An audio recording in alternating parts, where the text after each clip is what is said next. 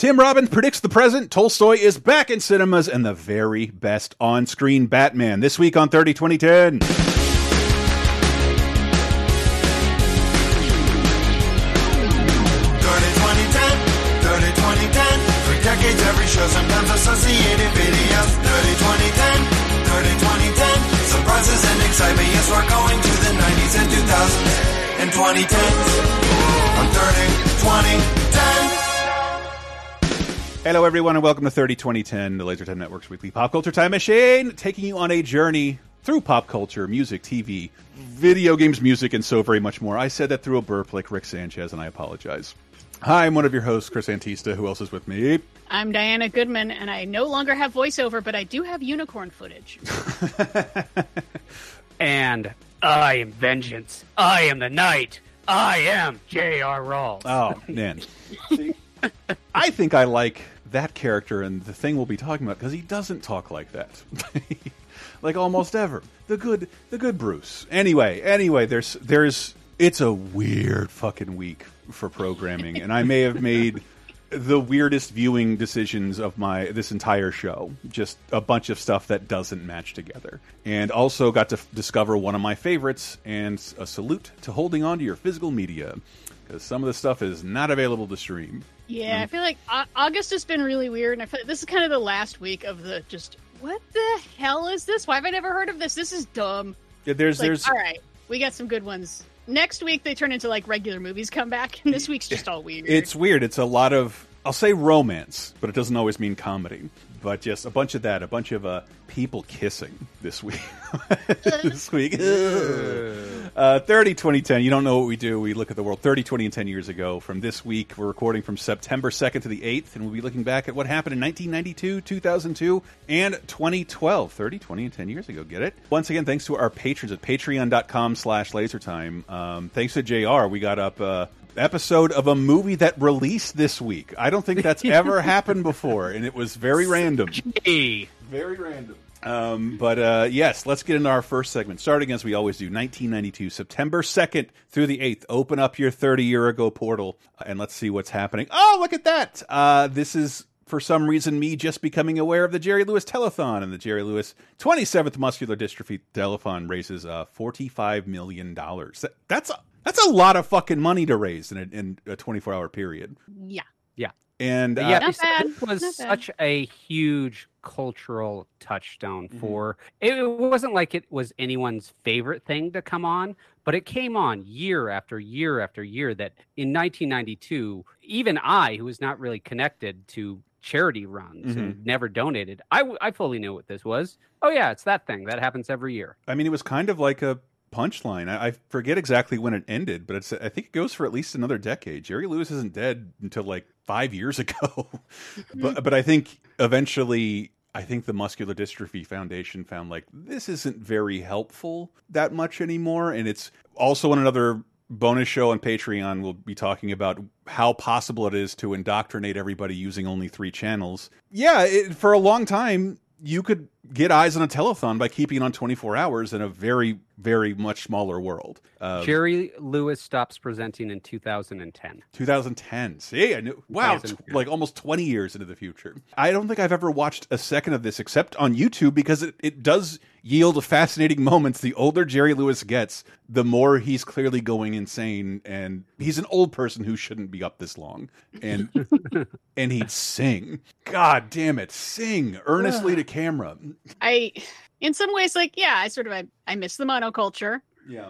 I don't really. I mean, these are just no. This is just flotsam. It's cultural flotsam. Yeah, I remember I'm glad they released that much money for them kids. You can see the pivotal moments of the telethon. I mean, other than the kids who need the money, but the pop culture moments on YouTube, and I don't think it gets bigger with Frank Sinatra coming out to reunite Dean Martin with Jerry Lewis, who. Yeah, I think we're both. Lewis is genuinely surprised, and it's a really neat moment for a comedy duo that hasn't talked to one another in decades, reuniting on live television. Movies of 1992. This is what I want to talk about. Not Honeymoon in Vegas. That was last week, but it's still #1 at the box office, and I just find that so hard to believe that movie was #1 at the box office. What's the competition? Yeah. What's it going up against? Yeah. Well, one of my favorite movies, but we'll get to that at the end of this segment.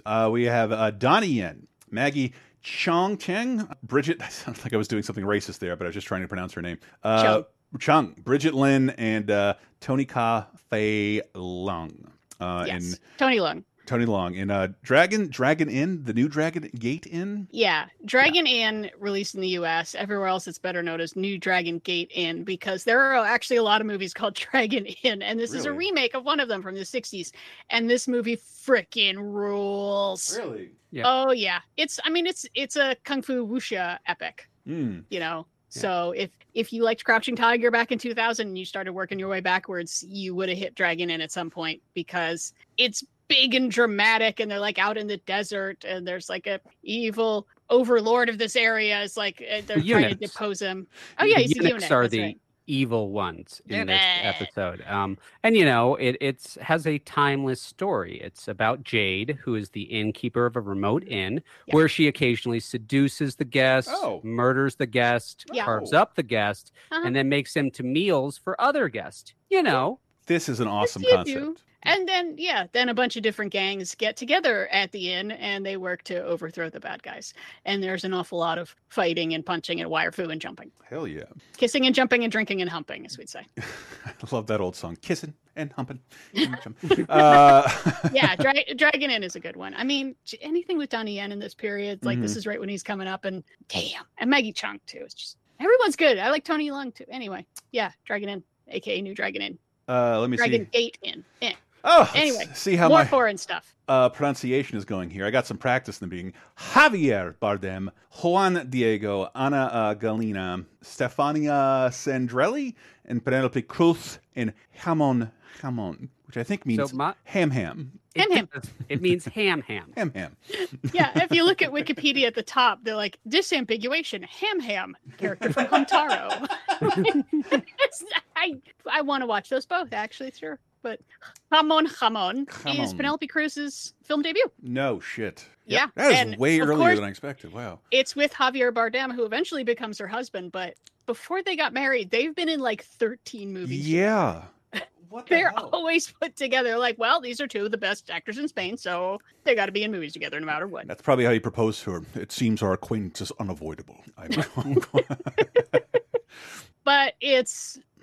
I mean, I guess it's a black comedy, sort of, because it's like there's a bunch of different love triangles going on with like her and the son of the guy who runs the big town businesses, one of which is an underwear factory, and another one is a ham processing plant. And apparently, it's been a very long time since I saw it. Unfortunately, I did not rewatch it. But apparently there's a lot of wordplay and puns in Spanish that just don't translate well to English. So it's like, it's so much better if you speak Spanish, apparently. But it's still a lot of fun. I remember this, like Javier Bardem is brought in to like try to seduce her away from the factory owner's son. And then like he falls in love with her too. And then more love triangles. And yeah, jamon. Could not find this either. And didn't want to pay for this next one, but it's bad. It looked awful, but I wish we had a better word for that, but something that you felt like was ubiquitous in video stores. Like, I feel like this poster is seared into my memory. Matthew Broderick sitting on a tree. John C. Reilly, Michael Monks, Courtney Peldon, Heidi Kling, Jeffrey Jones, Rooney, and Matthew Broderick reuniting in Out on a Limb. Nothing can stop Matthew Broderick from closing the biggest deal of his career. Turn onto that road. Except a woman on the run. You can't just leave me here naked. An ex-con on the lam. Is this your son? Yeah. Two brothers named Jim. We were named after different people, though. Everybody freeze! And two cops who haven't got a clue. I haven't even been trained yet. Search me. Matthew Broderick. Out on a Limb. Rated PG. Any movie that uses the Midnight Run soundtrack and isn't Midnight Run always sucks. So these are one of these movies from the 1980s and /1990s that I don't feel really get made today. It's almost a forgotten genre. You know, it's wackiness in the real world. Like Matthew Broderick is just this guy living his life, and then a series of pretty crazy stuff happens to him one after the other. I feel like that was a thing in 80s movies, and I'm not sure what the most recent films in that genre That's are. a good point, especially in a small town full of wacky characters. Yeah. It made me think of Doc Hollywood reading the description. But Yeah. it's a little But wacky. it's a long time ago too. Yeah, it's wackier than that. But I think I hate to bring it up, but the existence of cell phones, a lot of the problems he has in the film could have been very easily solved. Well, he loses all of his stuff. He does. He's okay. So he wouldn't have his cell phone. The whole plot. But point anybody is- else driving by would. Yeah, the whole plot. Yeah, I guess that's fair. Yes, and but if you didn't have one, yeah, you'd have to make contact with all these weird people in order to get your stuff back. Maybe you could do it where he's like, "Well, I'll just call everyone I know. I don't know a single phone number." Exactly. Well, oh, please don't take my phone, anybody. Jesus.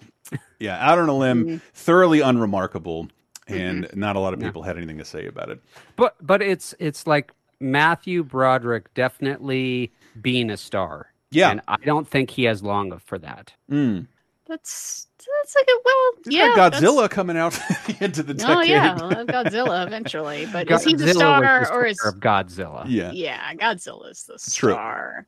Yeah, you know what was really weird is I found out this was originally it was released with the title "Welcome to Buzzsaw," Better and title. then while it was in theater, changed the title. Whoa. Whoa! When does wait, that what? happen? How did that happen? I never understand that, and I've been involved in some focus groups, but I've always found those people are rarely correct and tell you what you want to hear. How is Out on a Limb a better title than Welcome to Buzzsaw? People call it Buzzsaw for short. And there's another movie called Out on a Limb that made this difficult to Google. Not really, but Shirley MacLaine would be pissed. Out on a Limb is where we're not going for this film. However, the next film is, I have no idea why I saw this as a young person and is connected to me, because I can't say I was very political when I was 12 years old, but I love this movie. I bought the DVD. I never lost it. It is unscraped, and I have not had to watch a standard definition DVD for the show in some time, but that was the only way to watch this, because the only way this is available. Look at this effing cast. Jeremy, I had to cut it back just to the famous people.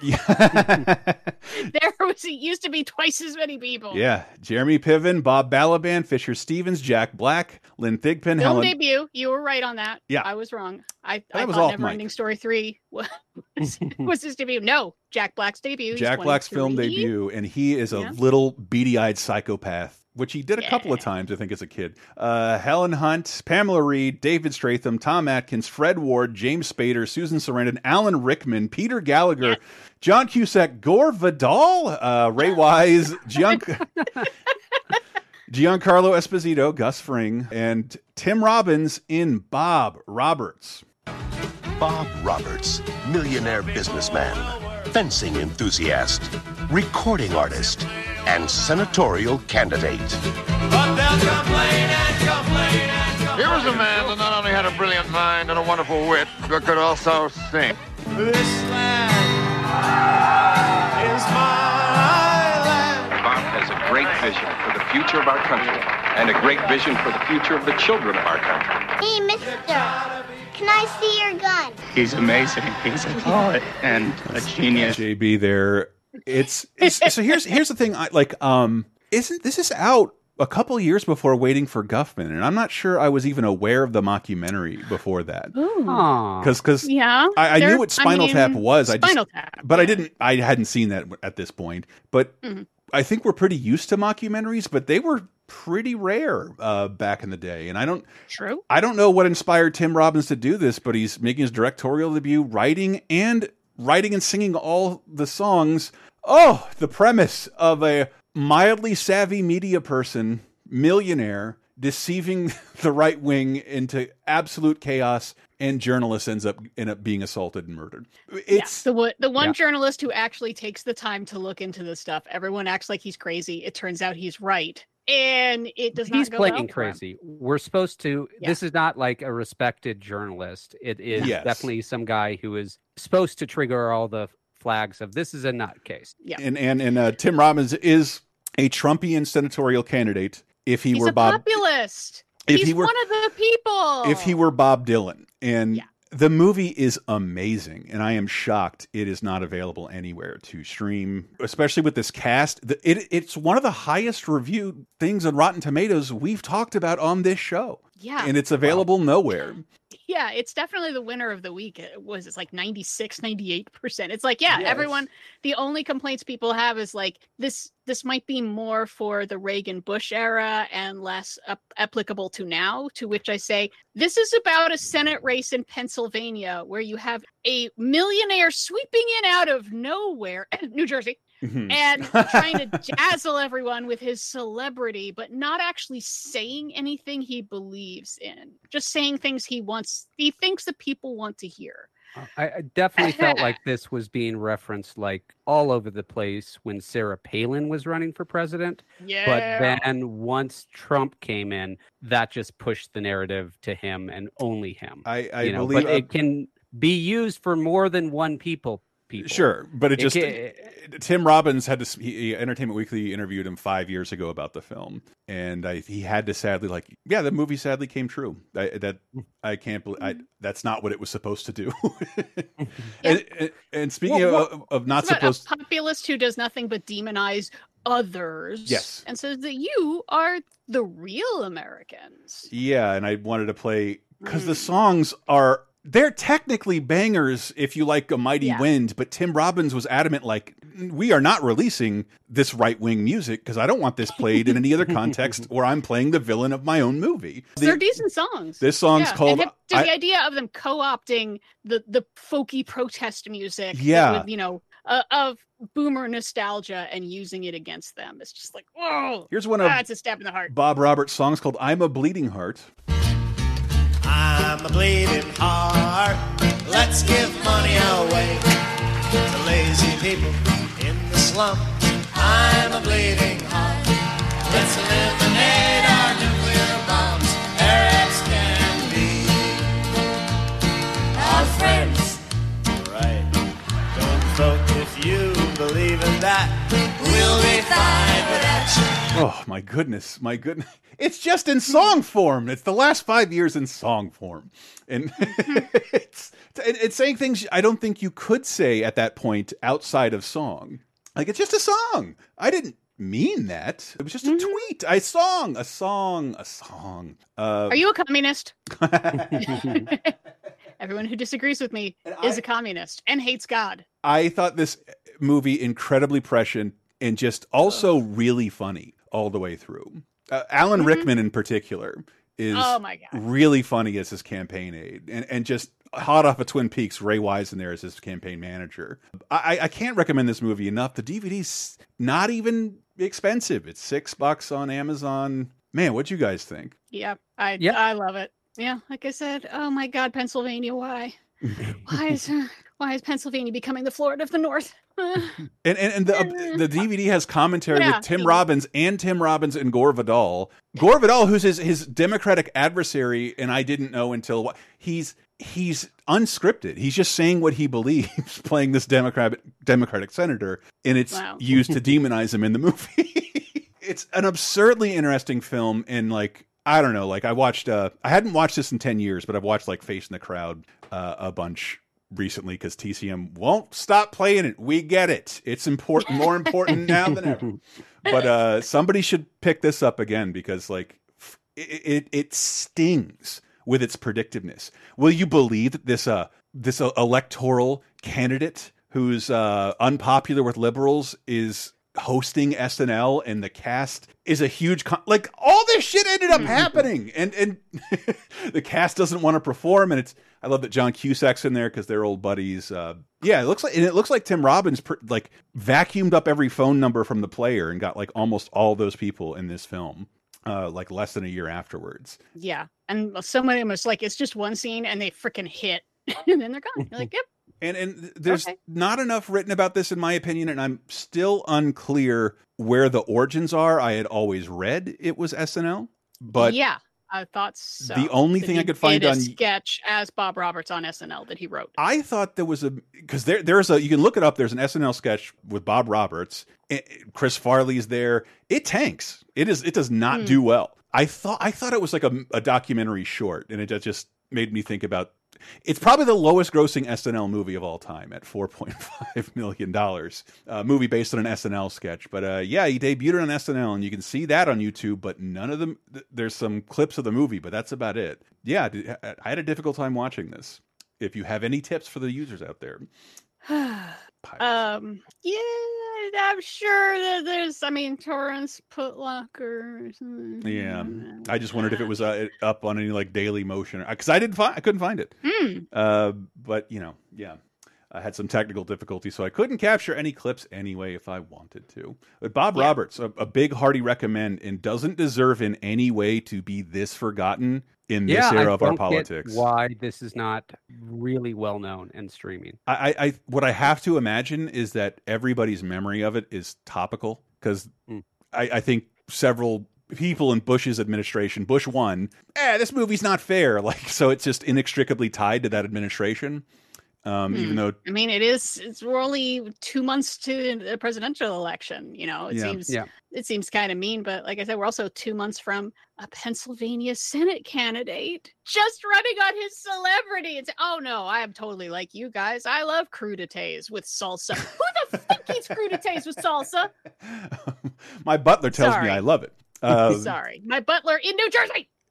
Just incredible. But this is what a light movie week it is. I don't think the big studios are particularly afraid of Bob Roberts because Blade Runner's director's cut comes out, and we had an enormous discussion of this on our Patreon, patreon.com/lasertime, and about some of the differences in the Blade Runner cuts. But this is the first officially released cut based on, I think, a work print screening, and then Ridley Scott doesn't consider it his director's cut, but he approved of it, and then of it being called the director's cut. Yeah, this backstory is nuts, but as a director's cut going into release, as far as I can tell, this is the first one. Up until now, we've had extended editions that go to like Laserdisc. Right. You know, and that's just really, those are just ones with extra footage that James Cameron just cut, but he really liked them anyway. And so he puts it in. It's called an extended release or a director's cut. This time, how this came about is so fucking crazy that a rep house in LA wanted to run Blade Runner, and instead of the theatrical release, got a copy of the work print, or the print that was shown to test audiences that they did not like, and that they went back and put in the voiceover and did all these other things. So it was an older cut before the theatrical cut, and people liked it a lot more. Yeah. And so they started writing the studio, and film, different movie theaters started saying, like, could we get a copy of that? Could we check out this other version of Blade Runner? And then they just went for it. They're just like, okay, let's ask Ridley Scott. Ridley, what changes do you want us to make? They make them, and they release it in theaters as Blade Runner Director's Cut, and everyone watches it and says that was better. So I have never seen the original Blade Runner, because when the Director's Cut came out on video, I was in my nerddom. I was like, hey, everyone's talking about this, I'll watch this version. So to me, this is Blade Runner. You know, this is the first original version, but it's not a good movie. You should listen to that episode. It's very weird. The consensus all of the participants sort of came to. It's an important movie. Yeah. It's a beautiful changes movie. Our view of the future forever, but as a movie, it is not a good movie. I don't. I think it's very good. I'm not as big a Blade Runner fanboy as so many other people. There's so many people, it's their favorite movie.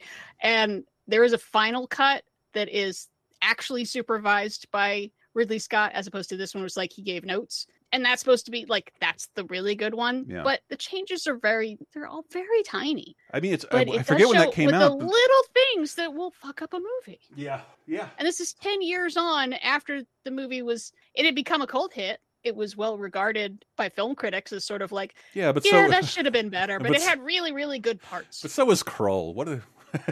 Nerds were so starving back then that like...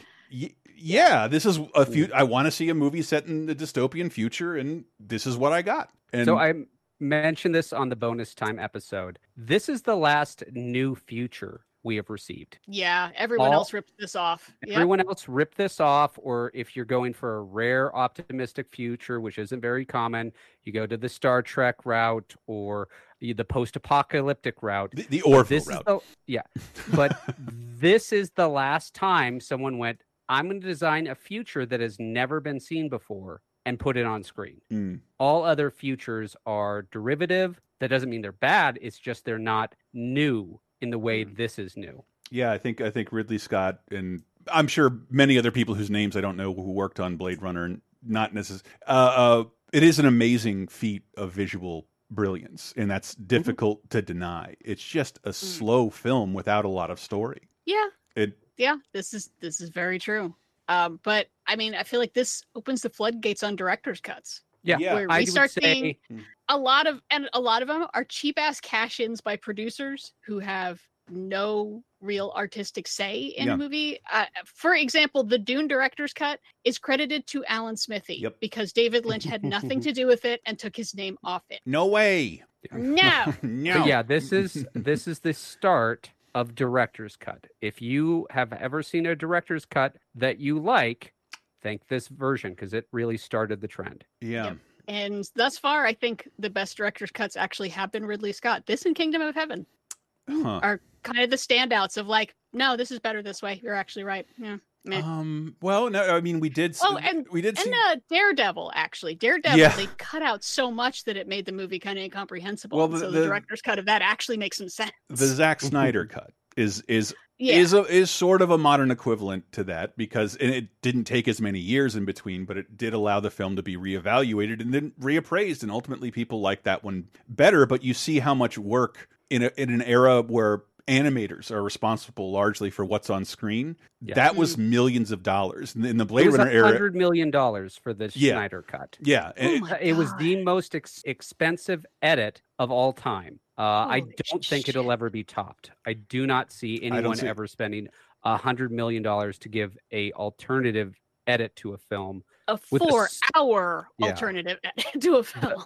The sole exception, I think, would be if the star of The Flash is removed from The Flash and they have to reshoot everything. That could be more expensive. I'm sure they would much rather let things die down for a little bit than have to reshoot it. But yeah, that back in the day, because I just remember, we're getting all over the place, but I remember like trying to restore Richard Donner's Superman. That was expensive, but they were still finding and cleaning up old negatives. They weren't shooting new footage and making new effects. Where actually Blade Runner's final cut contains, I think, like a couple second scene that is I've never been able to see it. It's seamless. Oh.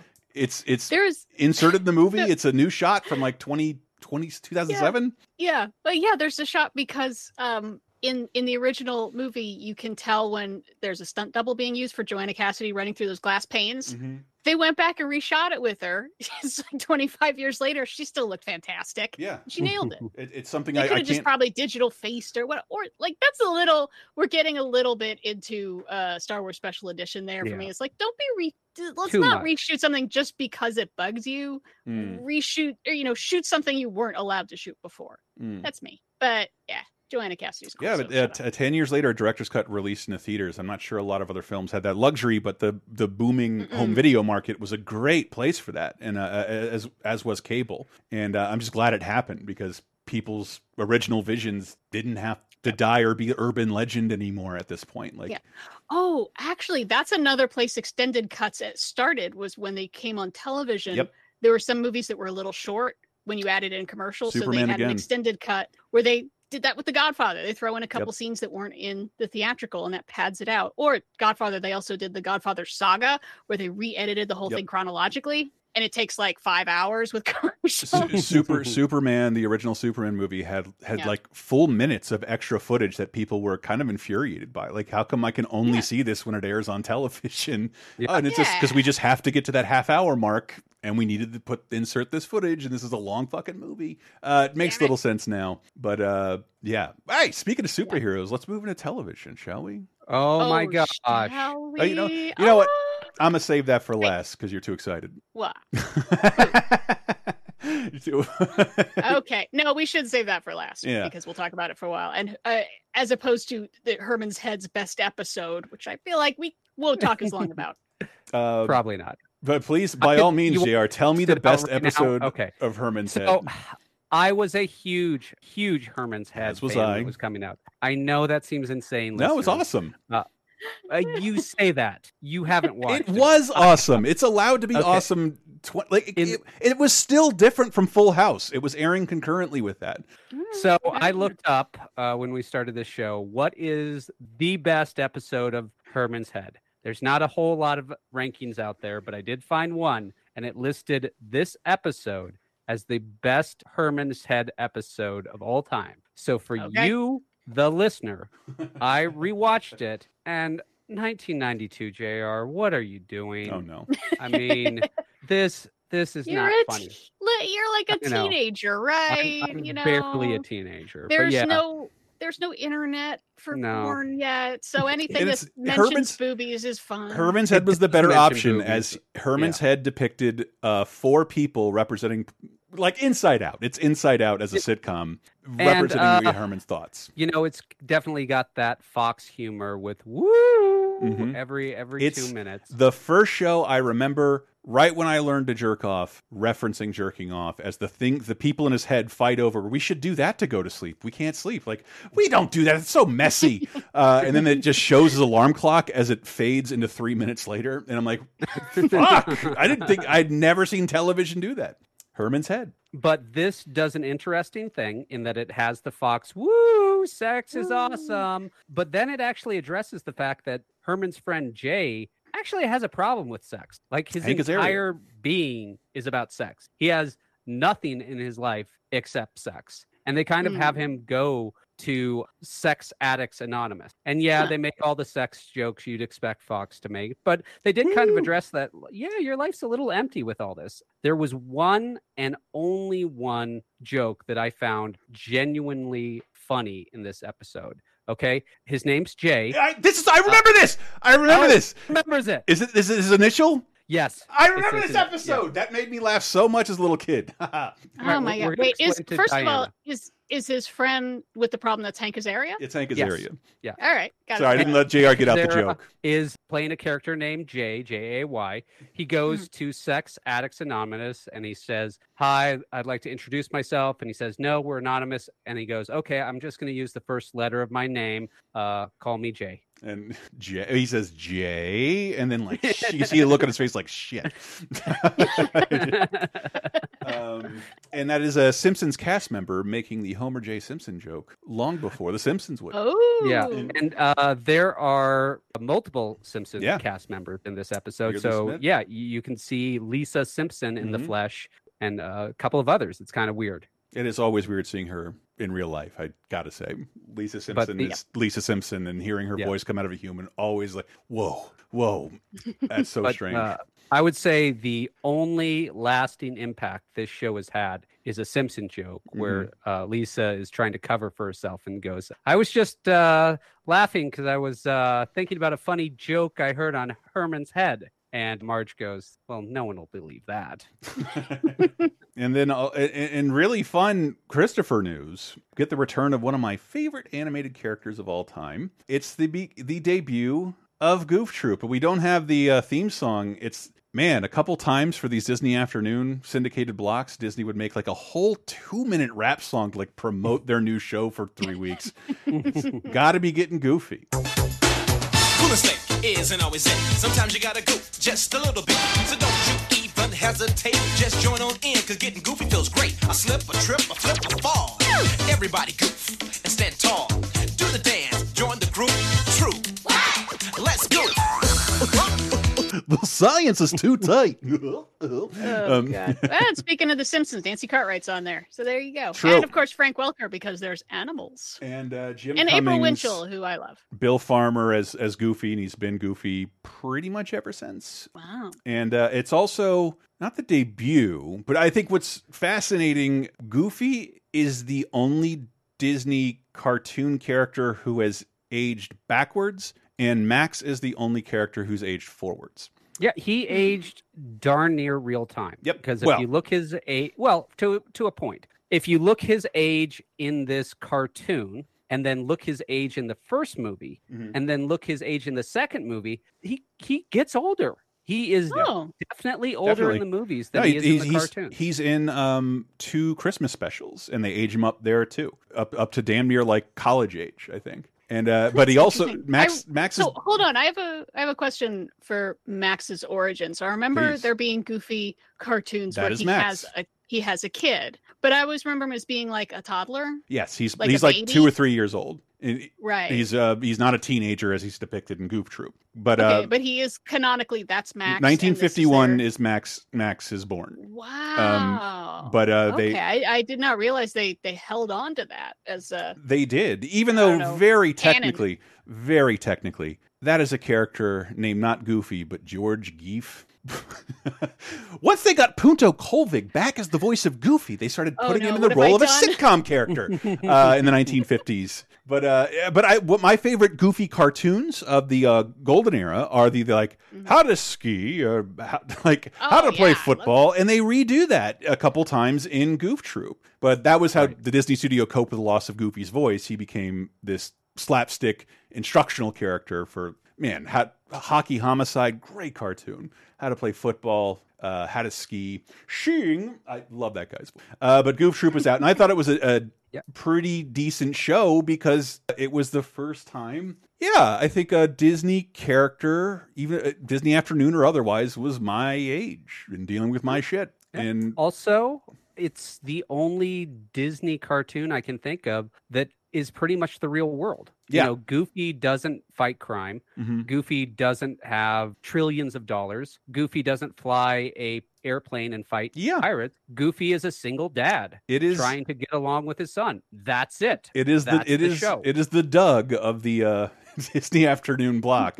No one's doing anything like outlandish or heroic. It's just about growing up, about how hard it is to be a dad and how hard it is to be a teenager. And I love that I can relate to it. And I'd like to attribute this to our friend TL Foster, who was on VGA last week, that Goofy movie is a black movie and that Goofy characters are black. Every time I wear my Goofy movie shirt, it's the most compliments I get from black people, so I'm inclined to believe him. And it is a lot all the time. And so, I love that aspect of it as well, because I think it became more relevant if that's how people were perceiving it. And other than that, I don't know that there's that much remarkable about the show, but nobody hates it. Nobody hates it. I don't know a single person who's like, God, that's the worst. Yeah. It's very pleasant. I think my biggest problem with it is the title, Goof Troop. I thought maybe it took place in a camp. No, I'm serious. That was my confusion. I thought it was about Goofy runs maybe a summer camp. It's like, no, the Goof Troop is just the two of them. You're thinking of Camp Candy. I possibly. Or Troop Beverly Hills. Oh, Goofy versus John Candy. Oh, no. Oh, that would be pretty awesome. Yeah, 2 everymen. And then possibly a TV milestone. I meant to look into this a little more. Scared Silent, the first program to be seen on 3 networks simultaneously, is in CBS, NBC, and PBS. And I did find it's not on YouTube. It's on the Internet Archive.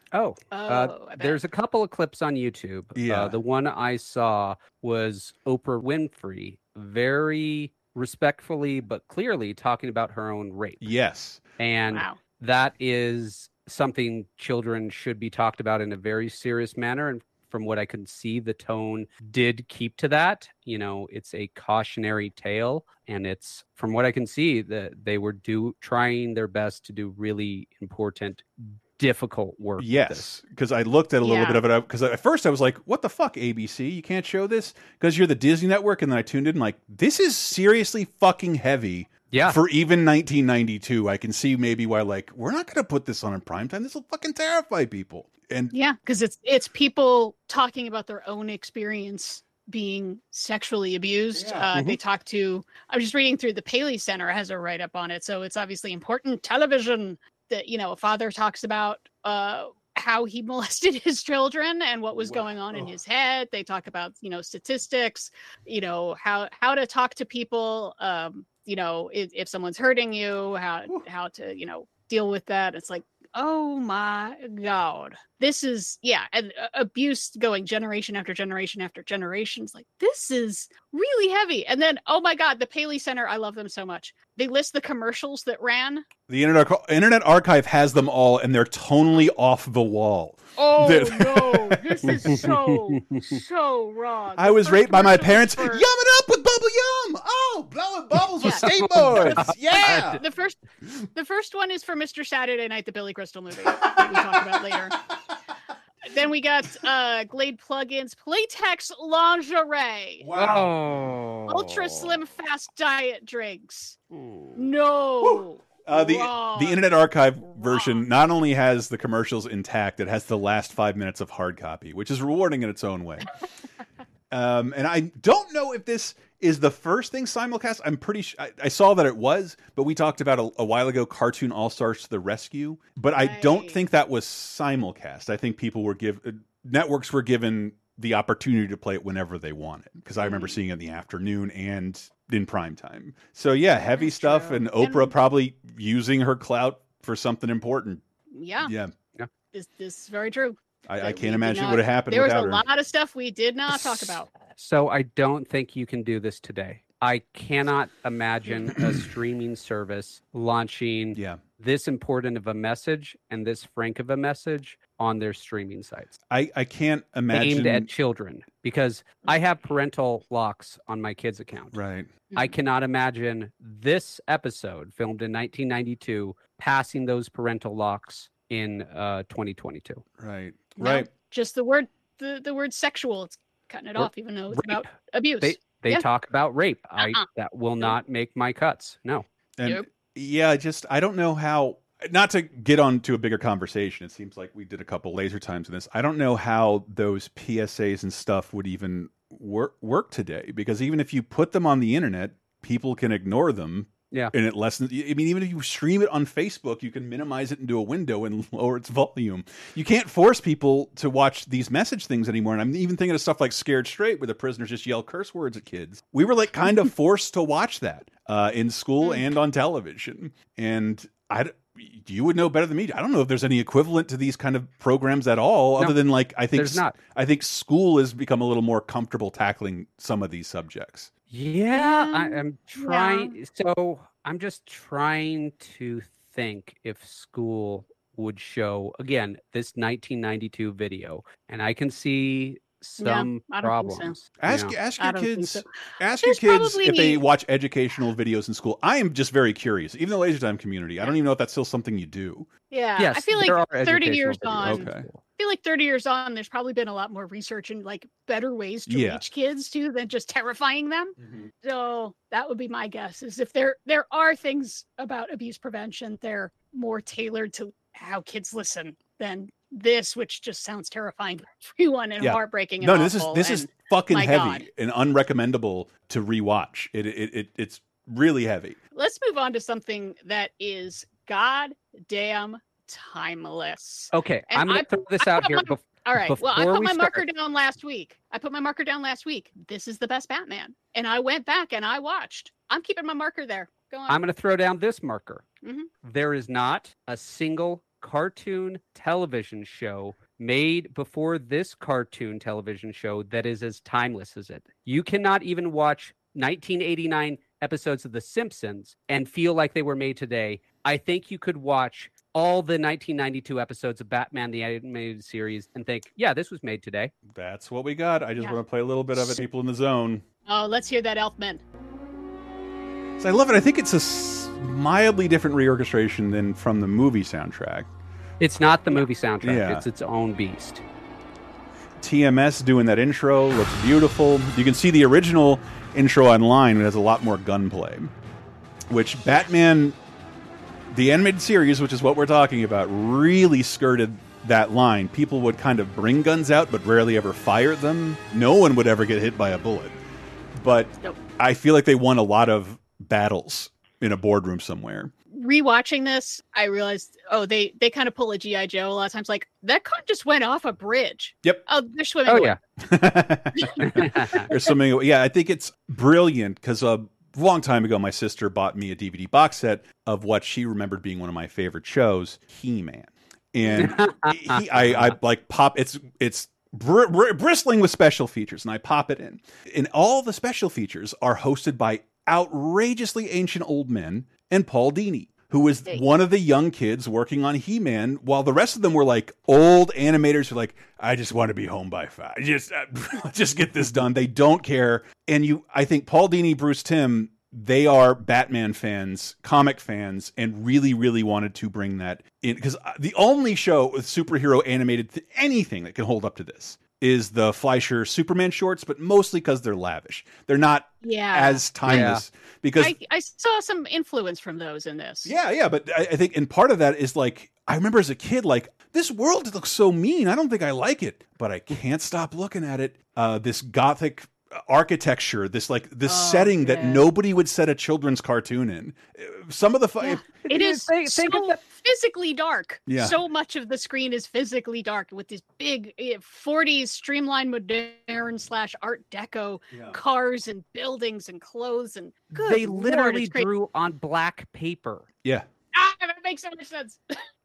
And I wanted to say before the pandemic, collecting animation cells from animated shows within my lifetime is a fucking reasonably priced collector's thing. I have never paid more than $100, sometimes as low as 10 for some of this stuff. This stuff is like hundreds of fucking dollars because it looks so good. And not only everyone would want it. I was reading some Batman comics, but my knowledge of Batman comes from this show.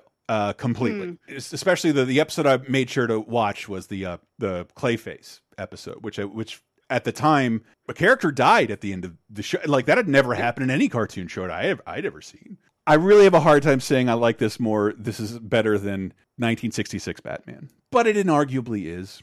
Without a doubt. I mean, for our listeners, keep in mind, television Batman before you had this was the live action man or Batman meeting up with Scooby-Doo while being voiced by Casey Kasem. Yep. Think what a shift it is from those Super Friends to this. Holy crud. And I'm not sure how they got away with it, because I mean, I have read that they were constantly kind of fighting over what level of on-screen violence. You see a lot of Batman is mostly carrying disarming technology.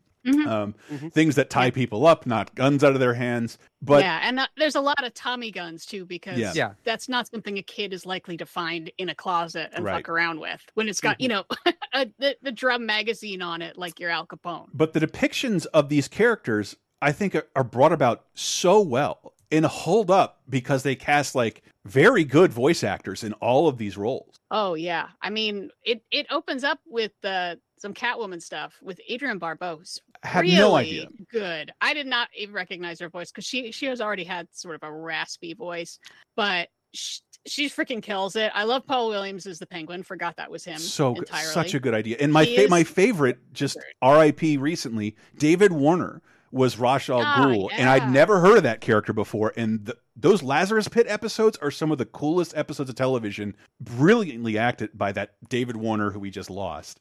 But I think the big revelation is Mark Hamill as the Joker. Mark Hamill and that's probably the best Joker, guys. Right. It is. I think he is the best Joker of all time. And do you know who was originally going to voice the Joker? Oh, I did know this, but Tim Curry. Right. Oh, he would have been really good too, though. Yeah, but I'm still glad they got.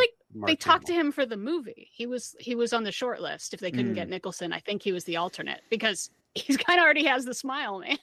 But if I can get to Batman for a second, Mark Hamill is my favorite Joker, and Kevin Conroy is my favorite Batman. And it's not just that he's my favorite Batman; he's way out in front as the best Bruce Wayne of all time. And like making convincing different personas. And did you see that he came out as gay recently and talked about Conroy? Talked about that being good for him. Part of finding this character, these characters he had to play, because he did have to play two characters, one in public and one in private.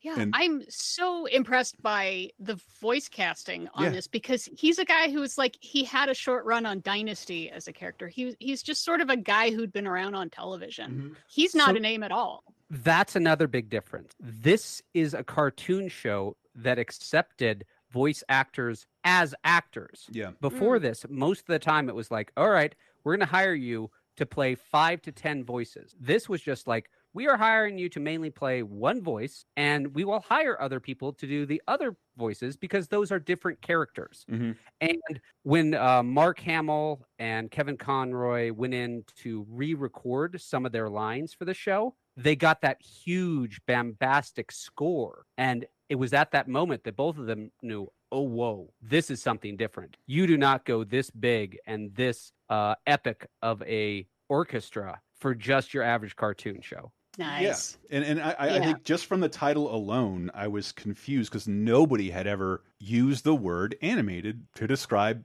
a cartoon ever. Batman, the animated series. I think it was like, maybe stay away. It's 4 o'clock, kids, but maybe you won't like this as much as your teenage brothers and sisters or your parents. The animated series. Do you think they're just trying to differentiate themselves from the movies?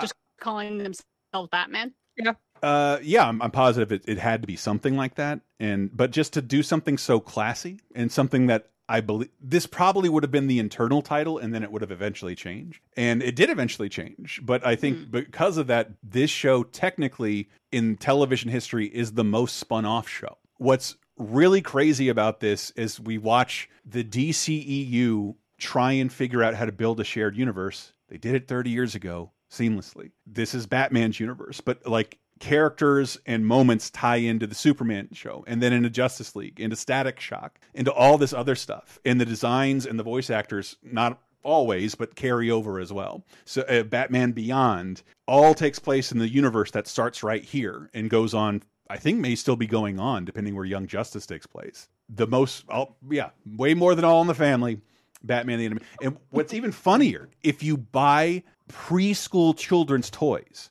those toys are these designs.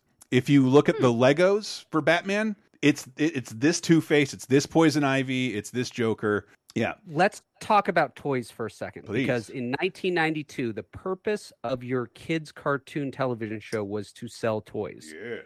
90% of the time, everyone was trying to rip off Teenage Mutant Ninja Turtles. Heck, even Schumacher, if you listen to some of his interviews on his films, he was like, oh, we had to listen to the toy people so much. We had to do this for the toys. We had to do that for the toys. I don't see it in this show. I do not see the episode where it's like, well, this is obviously you're just trying to sell me this toy. And there were toys on the show. There were. But it's so seamless that it didn't affect the production, which in a 1992 context is insane. The stars were just so right. Everything came together to make this an amazing, groundbreaking, literally changing the animated television forever. Because after this film, you could not do a superhero cartoon without someone going, well, there's Batman the Animated Series. Yep. Do we want to go that route or a different route? Yeah, I was it's been a long time since I watched any of this, and it's on HBO, so you can go crazy. There are a lot of things that I liked about, like, Batman is actually doing detective work. Yes. And him being a detective is a lot more important to this than I think any other Batman. Yes. It feels much more like the comics. And some of it's pretty clever. Like there's an episode about, the guy who fixes the Batmobile and how the Penguin finds out who that is. And because of special parts that guy orders. And it's like, it's like the Penguin's doing detective work there. I'm like, oh, wow, that's pretty freaking clever. Also, 1 week into the run of this show, they introduce possibly their most popular character. Let's save that. Okay. Introduced in 50 years. We're going to save that for her own episode because we've already got a lot to talk about. Okay. This is very true. Okay. I did not know she shows up that early. So so that's the other thing about this. This is syndication. So they burn off 65 episodes, 5 new episodes a week for almost a full year. Holy crud. I remember being in 1992, rushing home and watching it every day. It's a new, absolutely amazing episode. And it's hard to understand how powerful that was in 1992 because we couldn't binge watch thing. And I actually don't think this is a good binge watch show. No. If you watch it one after the other, it gets a little repetitive, but it's not designed for that. It's watch one a day. You'll be happy. Yeah. I think the other thing that I noticed is the animation itself is incredibly stylized. It's not especially fluid. It has a very TV animation quality to it. So if you're going in looking for what what TV animation looks like now is so much better than what we had then, because this is all hand I kind of animated. disagree. And they're being so ambitious that it's like, I don't think they have the time or the money to fill in the in-between type stuff. And so it can be a little bit jagged sometimes. There's certain things, I don't watch a ton of modern television animation, but they've kind of reverted to pretty simplistic formulas and 2D. The things these characters do, like when they jump off of a building, like this is drawn from scratch. These perspectives are drawn from scratch. It's not just the same model falling face front down a building. It's the camera moves and the buildings are redrawn. Everything is redrawn. There's no formulas used here. So well, that's what I mean. It's so ambitious. I kind of wish they had infinity money and infinity time. What they would have come up with would have been like you want to gouge your eyes out because you'll never see anything so beautiful again. Then you should see Batman Mask of the Phantasm, because which is really good and one of the best Batman movies of all time. Bombed huge, but has now been reappraised as wonderful. But it's a movie based on this series with all the same actors. But and it's also, this is a lot of fun because watching this on HBO, there's another related HBO animated show on right now that has Batman and Poison Ivy and Catwoman and all these other characters that is also so much fun. Okay, well, we'll talk about her next. I can't express how much this changed everything. And there's like all this, Spielberg is responsible for most of this. But and then it holds up after 30 years. I was insane. expecting for the nostalgia to make me go like, oh, this isn't as good as I remember. It was better. Yeah, watching it in 4K or Blu-ray is just a treat. Yep, it's very good. I always try and find like a cheap sell of this show, and it's just like, it's so popular, it's completely unobtainable. And so, if you want to get me something for my birthday, or I'm going to call this the weekend I get COVID. So get me something to celebrate quarantining. But yeah, this show is fantastic. All streaming on HBO Max, been remastered in at least HD. Did you say you saw it in 4K, JR? I think I could be wrong. I don't have the best eyes in the world, but I feel like it's that quality. I mean, it might not even be necessary. It's very high quality. Yeah. Yeah, it's super, super great, and I can't say enough great things about it. Just it was hard to like binge, but there's a bunch of 2-part episodes that I forgot about, and those are really easy to go back and watch. I love everything about this show, and it's the best Batman's ever been on screen. I know each Batman show, if you haven't paid attention, does get better, funnier, more self-aware, animation improves, but that all starts here, because the only thing Warner Brothers had made for television at this point are Tiny Toons and Tasmania. They'd only done comedy and used an orchestra like that. Like, to create a mood like this and to be comfortable showing that to kids, it had to make Fox started to have to get more comfortable with the idea. Like, there's a lot of adults watching this for some reason. Like, because it wasn't made to be disposable shit for kids who don't care. There is a fair amount of horror in this too. One of the very first episodes has Man-Bat transforming into a giant monster guy, and he is like legitimately pretty scary if you're a little kid. Oh, I also if you're like 10, you're like rock. Like the first character on screen, the first episode is Lucius Fox, the character played by Morgan Freeman in the Nolan movies, but he looks like Casper from Miller's Crossing. Anyway, we talked but we can all agree this held up. I knew it would hold up. Amazing. I was really impressed at how well it held up. Very, very good. Let's bring this in for a landing. Oh, God damn it. There's an equally more influential goddamn video game here. Forgot about that. A little video game coming out for the Super Nintendo. The first video game to make me stay up all night. Aww. Let's go racing! It's Super Mario Kart Funny Car Madness! Only on Super NES! Turn the track into a giant mud pit! Or burn rubber on ice, wood, or asphalt! Mix it up with the big boys! See Bowser and his Bigfoot dropping truck! See Yoshi's go-kart really go! Mushrooms, banana peels, turtle shells! Dynamite! Check your rear view and make him eat dust! Or go into battle mode and ruin his day! 2 speeds! Fast and way too fast! It's 2-player fun on the split screen! Only for the Super Nintendo Entertainment System! Now you're playing with power! Superpower! Oh, that was very vivid for me. I hadn't watched that before we started the show. Oh, I remember that commercial very well. Is this the first Super Mario Kart? Yes. So, yes, this is the very first Super Mario Kart. Mario Kart beats Mario every system, except for this one. But coming up, Super Mario Kart is the system seller for the GameCube, for the Wii, not so for the Wii U, even for the Switch. Yeah, I think for the Wii U as well. Yeah. That was Mario Kart 8. Yeah. I feel like maybe it was also for the N64, because that was the number one game I saw anyone playing on. It's it was weird. Mario Kart 64. That's my only blind spot in the Mario Kart series. I had a 64, never had that game. No, none of my friends played that. But I remember like seeing this and being like, "The fuck is this?" And the low, dull roar going through school like, "This shit is fucking incredible." Like there'd been racing games, there'd been fighting games, but there hasn't really been racing fighting games. And Nintendo came up with this brilliant new genre where first place wasn't always that important or given to the person who was the best at racing. I would say RC Pro-Am did this, but it was that Mode 7 technology that allowed them to present this a little more realistically, or like what you were playing racing wise in the arcades. And given that you had a, random but infinite powers, you could, learning that coins make you go faster. I remember Nintendo Power having to outline that Bowser's got a faster top speed, but is, less quick off the line, all that shit, like stuff we'd never really considered in a Nintendo game before. And yeah, we had a slumber party, and I remember like the mother being shocked that none of us went to bed. We just played Mario Kart Battle Mode. It's the dawn of one of the biggest franchises in all of gaming. And to go on what JR says, if you go into like a Target or a Walmart now, you will see very distinctively there's Mario merchandise and Mario Kart merchandise. It'll even like, because it's Nintendo and they have to put a logo and everything, it'll even say like Mario Kart, as if you don't know what it is when a fucking Italian plumber is inside of a cart. But that brand might be bigger than Mario himself. The games at least outsell. In terms of selling, it has 100% outsells. Yeah. So wow.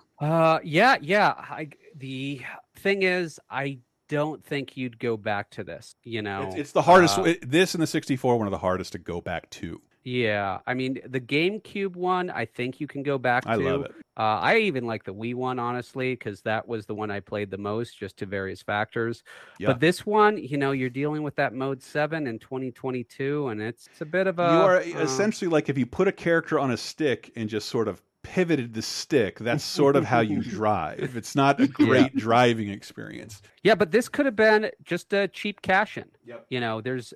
They put a lot of love into it. They themed it off of Super Mario World, so it drew you in, and it really set the course for all the games that followed it. Let's really take our time with this. And I forget that it still was developed by like 15 people in like 3 months. It's like an incredible development time compared to today's games. But I again recommending if you have any modern Nintendo game system, Mario Kart 8. It's hard to go back, JR. But if you have Mario Kart 8, they brought in like not all the tracks, but like 50 tracks from Mario Karts of yore, and that's like just as satisfying to be able to go back to those tracks. I don't want to sound greedy, but I kind of wish they would have just re-released a new Mario Kart and call it Mario Kart Ultimate. And all it is the Mario Kart 8 engine with every Mario Kart track of all time. Video game nerds like me and people even more hardcore to Mario Kart are like, when do we get Mario Kart 9? It's like, what do you want?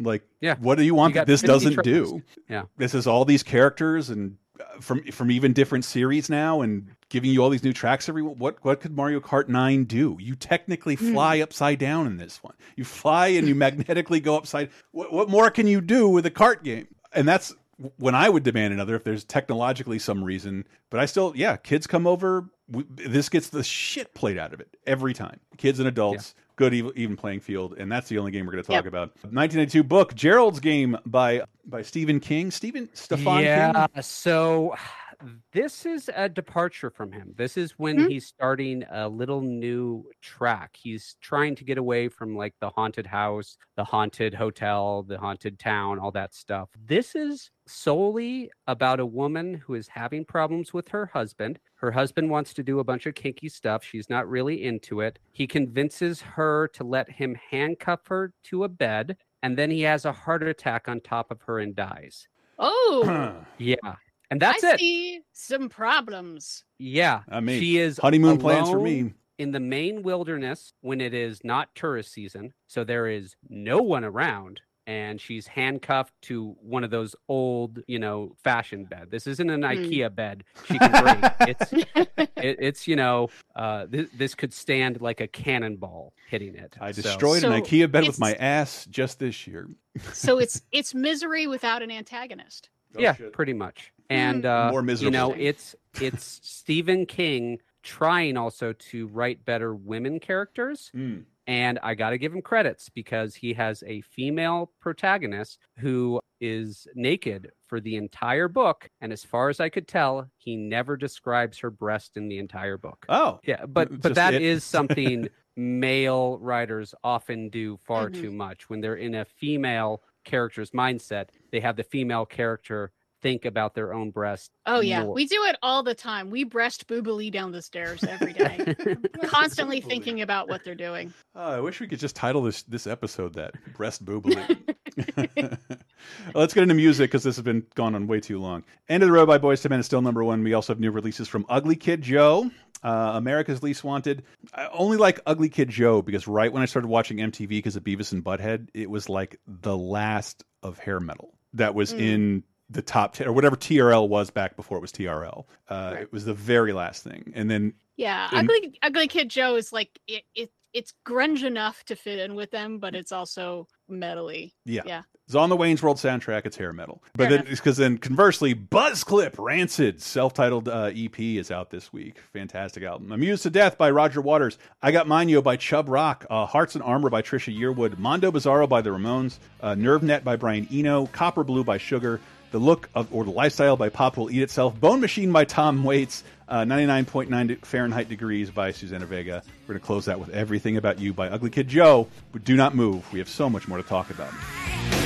Don't like the thing about the city. No. And I hate the countryside too.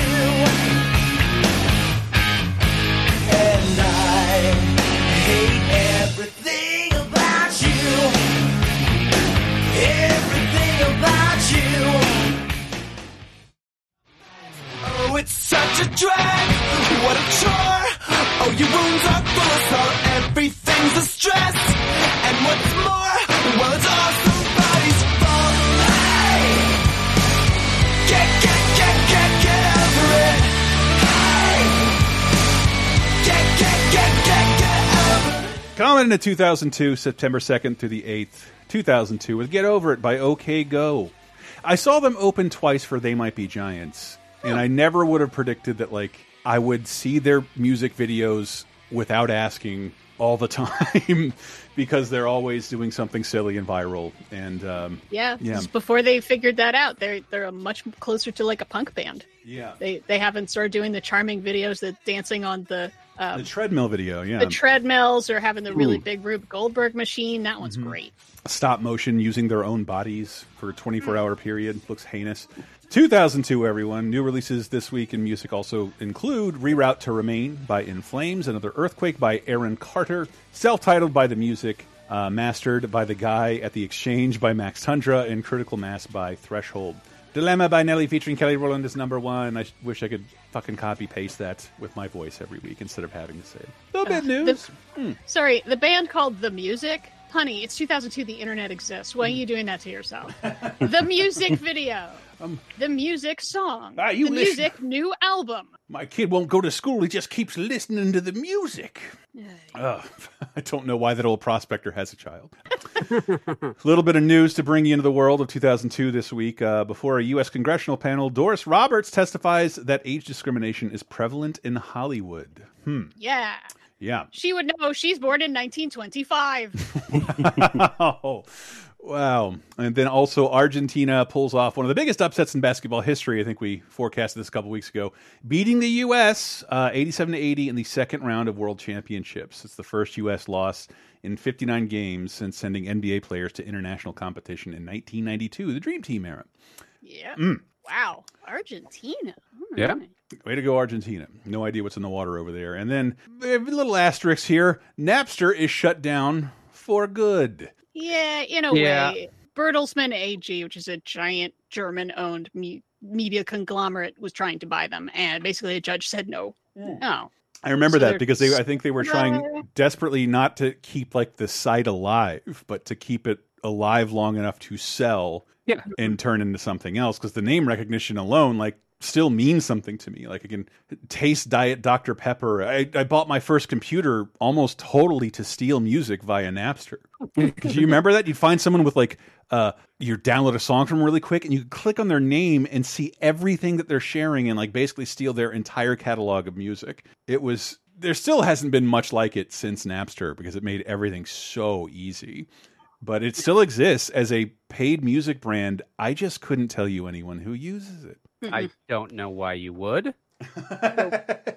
Yeah. I guess I'm not sure why you would, considering how many free streaming options there are now. But like, I don't know what their identity is. But this is. I mean, let's be honest. This was the beginning of the devaluing. Yes. Of music. Yes. People do not value music the way they did before Napster. Right. At all. Right.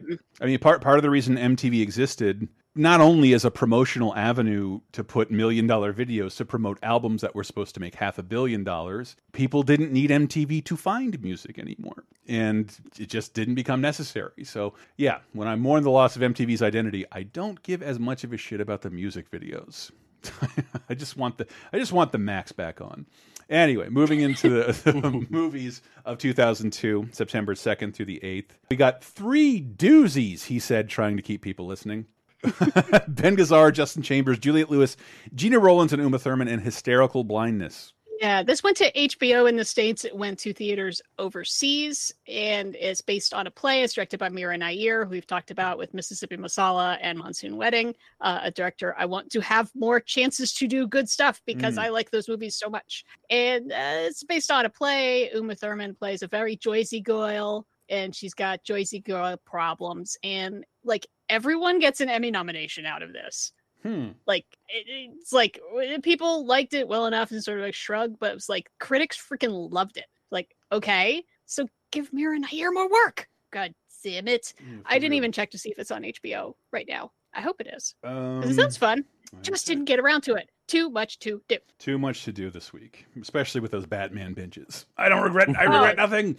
Oh, dude, the Mr. Freeze origin. Oh, no. So good. Oh, yeah. It yeah. got introduced Mr. Freeze as a good character. Before then, he was a joke. Yeah. No one liked Mr. Freeze before that episode. Well, he had some good moments in the 66 series, but I see what you're saying.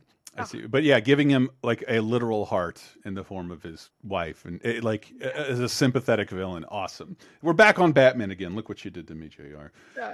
Coming up, the next movie, Anson Mount, Patti LuPone, George Zundra, William Forsythe, Elijah Dushku, James Franco, Frances McDormand, and Robert De Niro in City by the Sea. All right. How can I tie this into Batman? Because I'd rather talk about that than this film. Yeah. Is there a Batman villain whose son is accused of murder? There's gotta be. There is a Spider-Man villain in James Franco, but that's about all we got. There you go. And a Dick Tracy villain in William Forsythe. Flat top. There. Okay, there you go. So Robert De Niro is a cop, and his dad was also a cop who killed a guy, and so he's trying really hard to be, the best cop he can, but then his son, James Franco, is a junkie, and he's accused of Mordor, and he's like cut him out of his life, as you probably should with James Franco, and the inner turmoil of should I help my son or not? Frances McDormand is also there.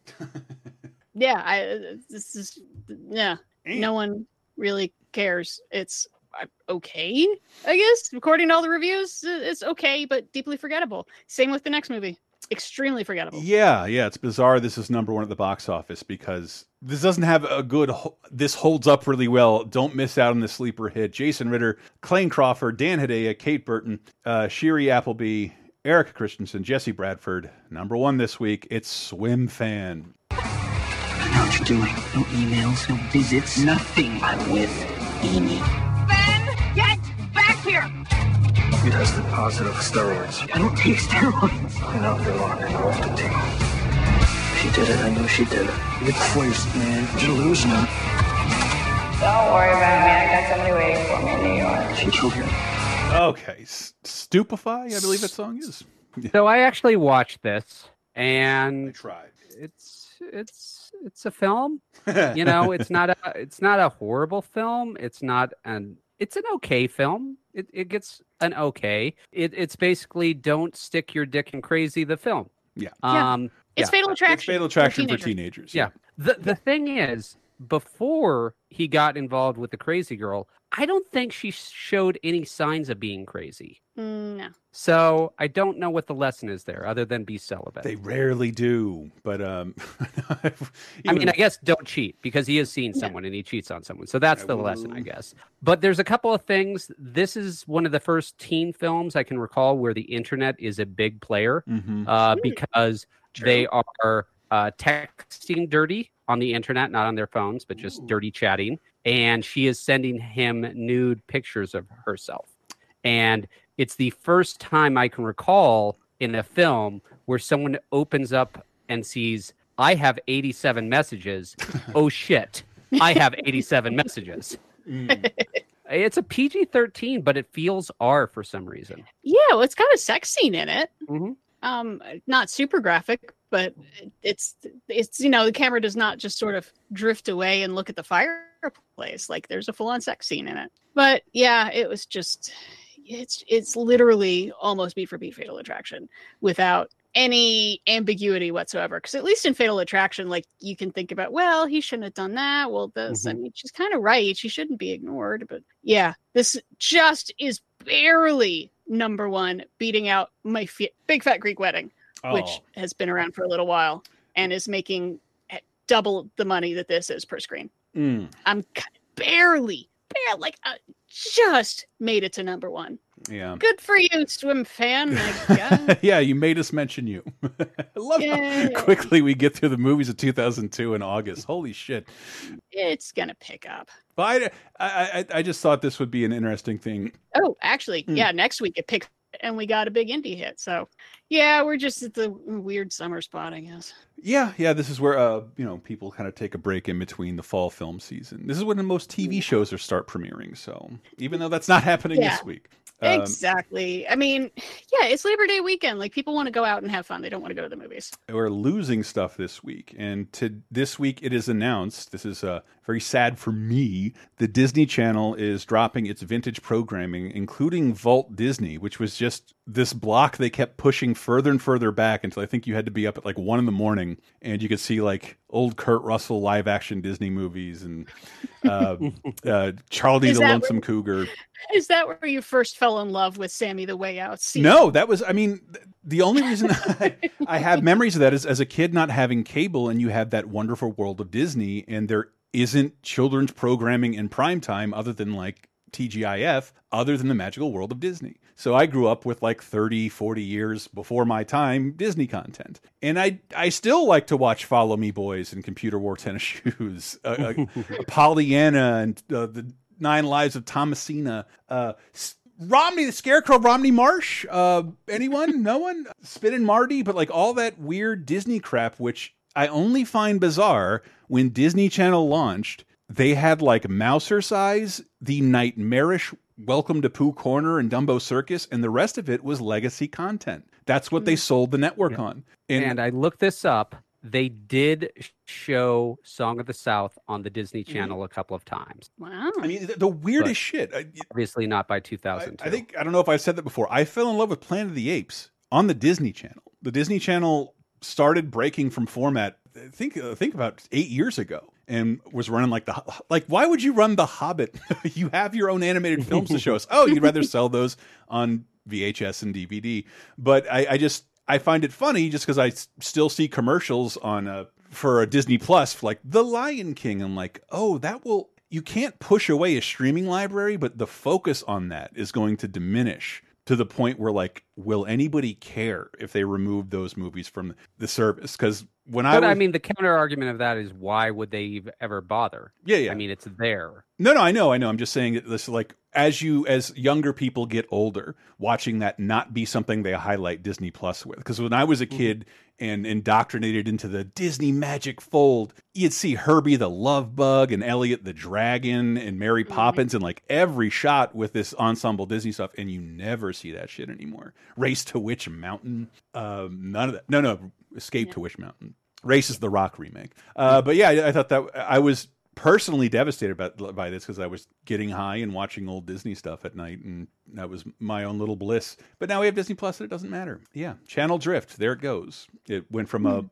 Disney Channel went from kind of a library to this is literally the Lizzie McGuire, Kim Possible stuff, pushing all that aside. On also this week, Liberty's Kids debut. What the fuck is that? So this is a really solid PBS cartoon. Really? It's all about children during the American Revolution. And for 2002, they are very good for 2002. They mention slavery. They mention taking the Indians' land. They even have sympathetic British characters. It is not rah-rah, everything the Americans ever did was good. They have one of the three characters is the daughter of a British general, and she's constantly arguing for the British side. If you're looking for a good show for young children to show them about the American Revolution, I can't think of a better one, honestly. Wow. And I wasn't, but and it had some amazing cameos as well. Oh, does they come up in this clip? They do. Friends, I remind you that we lack not in great talkers, but great doers. Honestly. Diana got that. Walter Cronkite is Benjamin Franklin. Correct. Should I keep going? Keep going. See if she can guess. All right, this is Abigail Adams. What am I going to do with you? Keep me here, put me to work. At least I know I'll be appreciated for you, darling. It's Billy Crystal and Annette Bening as the Adamses. This is all right. Thomas Jefferson. It will be an honor to turn what talents I have to this cause. I only hope I prove worthy. That was Ben Stiller as Thomas Jefferson. Okay. As Paul Revere. Disturb you, Mr. Newman, but the British regulars are definitely on the move, and they are preparing to cross the Charleston. Wow. Sylvester Stallone. Sylvester Stallone is Paul Revere. Paul Revere. You got to get to one. Keep going. In other countries, you tell a soldier to do something, he does it. But an American, he needs a reason. Arnold Schwarzenegger is Baron von Steuben. Yes! They found the one German guy. Yeah, that's enough. There's more. Whoopi Goldberg is in it. Liam Neeson, Dustin Hoffman. You know, they got some serious chops for this show. Like this is a tax write-off or something. Well, it's produced by PBS, so that's wonderful. Yeah, they found the one German guy. Did they find one French guy for Lafayette? That'd be fun. I hope so. Depardieu. Yes. They get man, is this really the end of the first season of American Idol? It really is. I wonder if we even have to tell people who won, because I think it's like almost everybody knows that, right? Yeah. I mean, I would say the second biggest star to come out of American Idol total, but I mean, Kelly Clarkson wins, and she's a big star, and her song goes to #1 in a week or two, and she's still going because she's a legitimate freaking talent. So yes, there you go. Carrie Underwood's the only other person I think came out of American Idol and is that level of famous and still going. So that's mostly for being like a talk show host now, right? Well, oh yeah, she does. Also, this week, did you assume Beyond Belief, Fact or Fiction gets renewed for another season? It's false. No way. Not this time. No, not this time. So glad you put that clip in the because that's all I was thinking of doing. Yeah. I mean, I've used that clip so many times on internet discussions. Just okay, you're wrong. It's complete fiction. It's a great clip. I like the one better of Jonathan Frakes just asking you questions like he's an inquisitive 7-year-old. Have you ever walked out of a mall into a huge parking area and realized you'd forgotten where you parked your car? Ever gone mountain biking? What do you want to be when you grow up? What's the right tip? Have you called a plumber to your home lately? You got to see the visual on this. Just so the premise of the show was to present you with stories, some of which were true and some of which they made up, and this seems to harken back to the time when we were made of disposable free time. Why would you allow a TV show to waste your time? Because it's testing your reason skills, but then you see that it's actually considering things true when it's like, yeah, this guy recorded that he had this supernatural experience. Okay, so that's a true story. This seems like so much shit would just be spread. I know I saw it on television, and therefore it's true.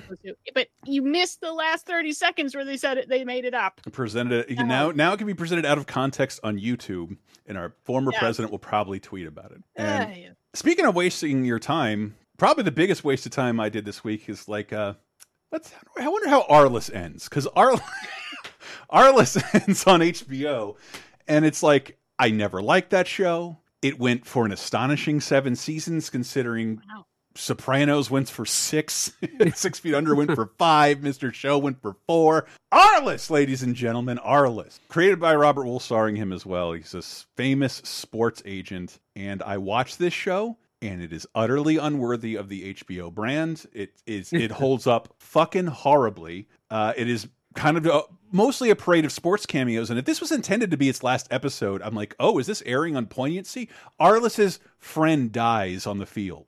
A coach. What? Yes. That does not seem to be how this show should end. And so Arliss, without saying much, goes through an existential dilemma and just starts driving to Nevada, where he sees, I think, Jonathan Rhys-Davies as an old prospector who has no friends and works himself to death for that gold. I'm like, all right, this is a little ham-fisted, but the show's like having him question his constant pursuit of money over happiness and fulfillment, and finding a partner or children or anything else like that. And he stays in Nevada for a couple days and then walks back into his office, is like, you should find pride in your work. I'm here to stay. And like, so he didn't learn anything. He didn't learn anything, and that's how the fucking show ends. But I also don't remember, it's a comedy that has like a literal score of like, doom, like when something funny happens, like an ancient sound effect will occur in the score. Boing, like, what the fuck? Why was this on HBO at all? Other than that, I mean, HBO didn't become HBO until after this had already been airing for a while. Yes. Wait. I guess. You're right, because Sopranos is only like 2 seasons in. I think the 3rd season coming up in like a week or two. Yeah, we're going to be talking about it real soon. And that wraps up the television. But for 2002, little late to the party, Blade 2 arrives on the PS2. Jeez. Yeah, I mean, keep in mind, this is a bygone age when adaptations of movies were just like, oh yeah, movies stay in theater for months, don't they? Yeah. And then they're on video like a solid year later. So we're fine. And video games are at this point are mostly just tie-in merchandise, no different from like a fucking beach towel or an action figure. And what happened is this probably, in order to be a competent, reasonably playable PS2 game, got delayed a lot because the studio isn't giving them any more insight into what the movie's about or access to its actors at a reasonable time. So yeah, shit like that took time. And then also out this week, not my favorite Armored Core. That's Armored Core 4 Answer. My favorite subtitle ever, 4 Answer. Armored Core 3 is out on PS2, and I love bringing this up because this is what the From Software guys did before they made Souls games, and the best-selling game of the year, Elden Ring. They were the Armored Core guys, and I want so much more Elden Ring, and the hints are they're going to return to Armored Core after all these Souls games. I'm like, oh, good for you, through gritted teeth. So this game did have an interesting thing where you can personalize your mech for the needs of each mission. And I thought that was a really good mechanic to throw into a mech game. Custom loaded. That about wraps up 2002. One of our shortest segments ever, following that one that was ravaged by Batman and Bob Roberts. But it was worth it. Those things you should check out. Swim fan, you should maybe ignore. The 2002 segment, we say politely, Move It. And that's why we're closing out with Ludacris's Move Bitch, because it's on the charts this week. But don't move. We got one more segment left in 30-20-10. Stay there. 100 on the highway. So if you do the speed limit, get the fuck out of my way. I'm DUI, hardly ever caught sober. And you about to get ran the fuck over. Move, bitch, get out the way. Get out the way, bitch, get out the way. Move, bitch, get out the way. Get out the way, bitch, get out the way.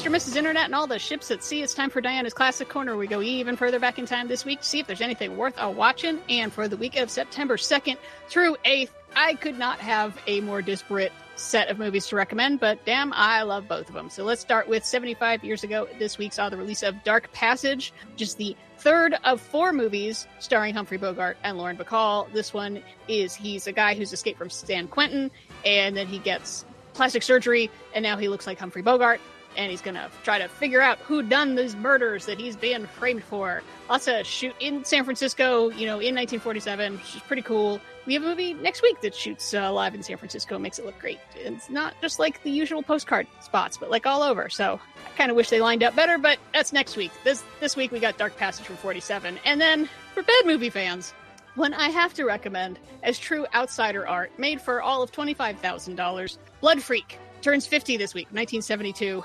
Blood Freak is the best pro-Christian mutant turkey murder movie I've ever seen. It's very mildly pro-Christian, but is very anti-drug. Turns out, if you smoke pot, you will get addicted. You will end up on a turkey farm where they're experimenting with the turkeys, and then you will end up with a turkey head, and you want to drink people's blood. So yes, turkey-headed, drug-addled monster. The movie. I mean, yeah, obviously, Blood Freak. What more do you want from a movie where drugs, you smoke pot, you'll turn into a turkey monster? So, yeah, for Mystery Science Theater fans of pure trash cinema, Blood Freak, definite recommend. I find it very enjoyable, especially the scene where his girlfriend starts thinking about, well, I don't know. I mean, maybe I could stay with you now that you're a turkey-headed monster, but if we had kids, maybe they'd be turkey monsters. So I don't know if I could handle that kind of motherhood. Brilliant. Just absolutely really gets to the heart of the characters. So that's it for this week. Stay classic.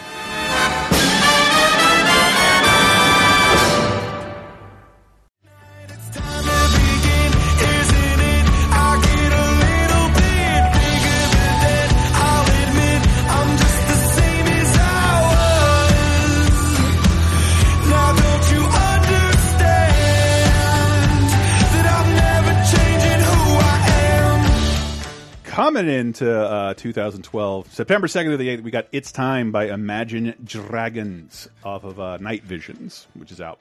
Welcome to our final segment, 2012, 10 years ago, the 10 of 30-2010. New releases include One by Charlotte Church, Come of Age by The Vaccines, Centipede HD by Animal Collective, Gravity by Lecrae, Failed States by Propagandhi, the self-titled debut of the Sheepdogs, Elysium by the Pet Shop Boys, Coexist by the Double X, I hope I'm saying their name correctly. Theater is Evil by Amanda Palmer. Wreck and Ruin by Casey Chambers and Shane Nicholson. And 3 by The Script. We Are Never Ever Getting Back Together by Taylor Swift is number 1. Number 1. Recent VMA winner, I believe. 10 years later. 2012 news. Austerity measure requires Greece to increase its maximum working days to 6 per week. So, yeah, Greece was really in a bad position right now. It was teetering on the edge of bankruptcy, which could really hurt it and was in danger of bringing down the entire Eurozone in 2012. So it kept coming up with these alternative proposals, and the EU, under largely German direction, kept saying no, no, no, no, no. And Greece went, well, we're going to have an election and show you. We had an election. So now here's what we want to do. The EU, no, no, no, no. And at the end of the day, Greece's per capita GDP today, roughly where it was in 2008 before the crash. So they lost 15 years effectively. Wow. Because I never forgot about this, partially because I didn't understand it, but because it's like still used by people as mostly fear-mongering people on the right of like, do you want this to happen to your country? Yeah. I mean, it happens, but yeah. Yeah, it does happen, but not with Barack Obama accepting the Democratic nomination for U.S. president this week. Close election. You know, he just barely squeaked in and got that nomination. I think it was unanimous. I think he got every delegation vote. Really? Yeah, he's running for re-election. I mean, yes. Yeah. Yeah, unless he's really, really fucked up, then generally, yeah, you kind of get a pass through to that. That explains why we're not going to talk about it, but movies are so rough this week that one of them is Dinesh D'Souza's first movie, 2016, Obama's America. And Right. I would love to go back and watch that now and see like, oh yeah, it's all about how if we re-elect Obama in 2016, everything will be a giant pile of garbage and we're all going to die under socialism. You know, yeah, if we're still doing this show in 10 years, I would say we're not going to cover the movies released under the Breitbart label. But that would probably be hilarious. Like the Hunter Biden biopic that's coming out now. Oh my God. That trailer made him look so cool. Made Joe look like a badass. What the hell are you doing? Anyway. What the hell? And see, so this is the situation at the box office now. What are human beings doing if not seeing movies? Because The Possession is still #1 at the box office. Yeah, by a lot. By a lot. No one else, because they don't care. Yeah. They don't. And I don't know. I'd never heard of any movie but the last one going into the show. But first up, we got Justin Kirk, India, and I'm trying to do my best John Travolta. Rosemary DeWitt, Olivia Thirlby. Sarah's not here to make that joke, make her laugh. Damn. Kiss Me, Kill Me, Olivia Thirlby. Kill me. Yes.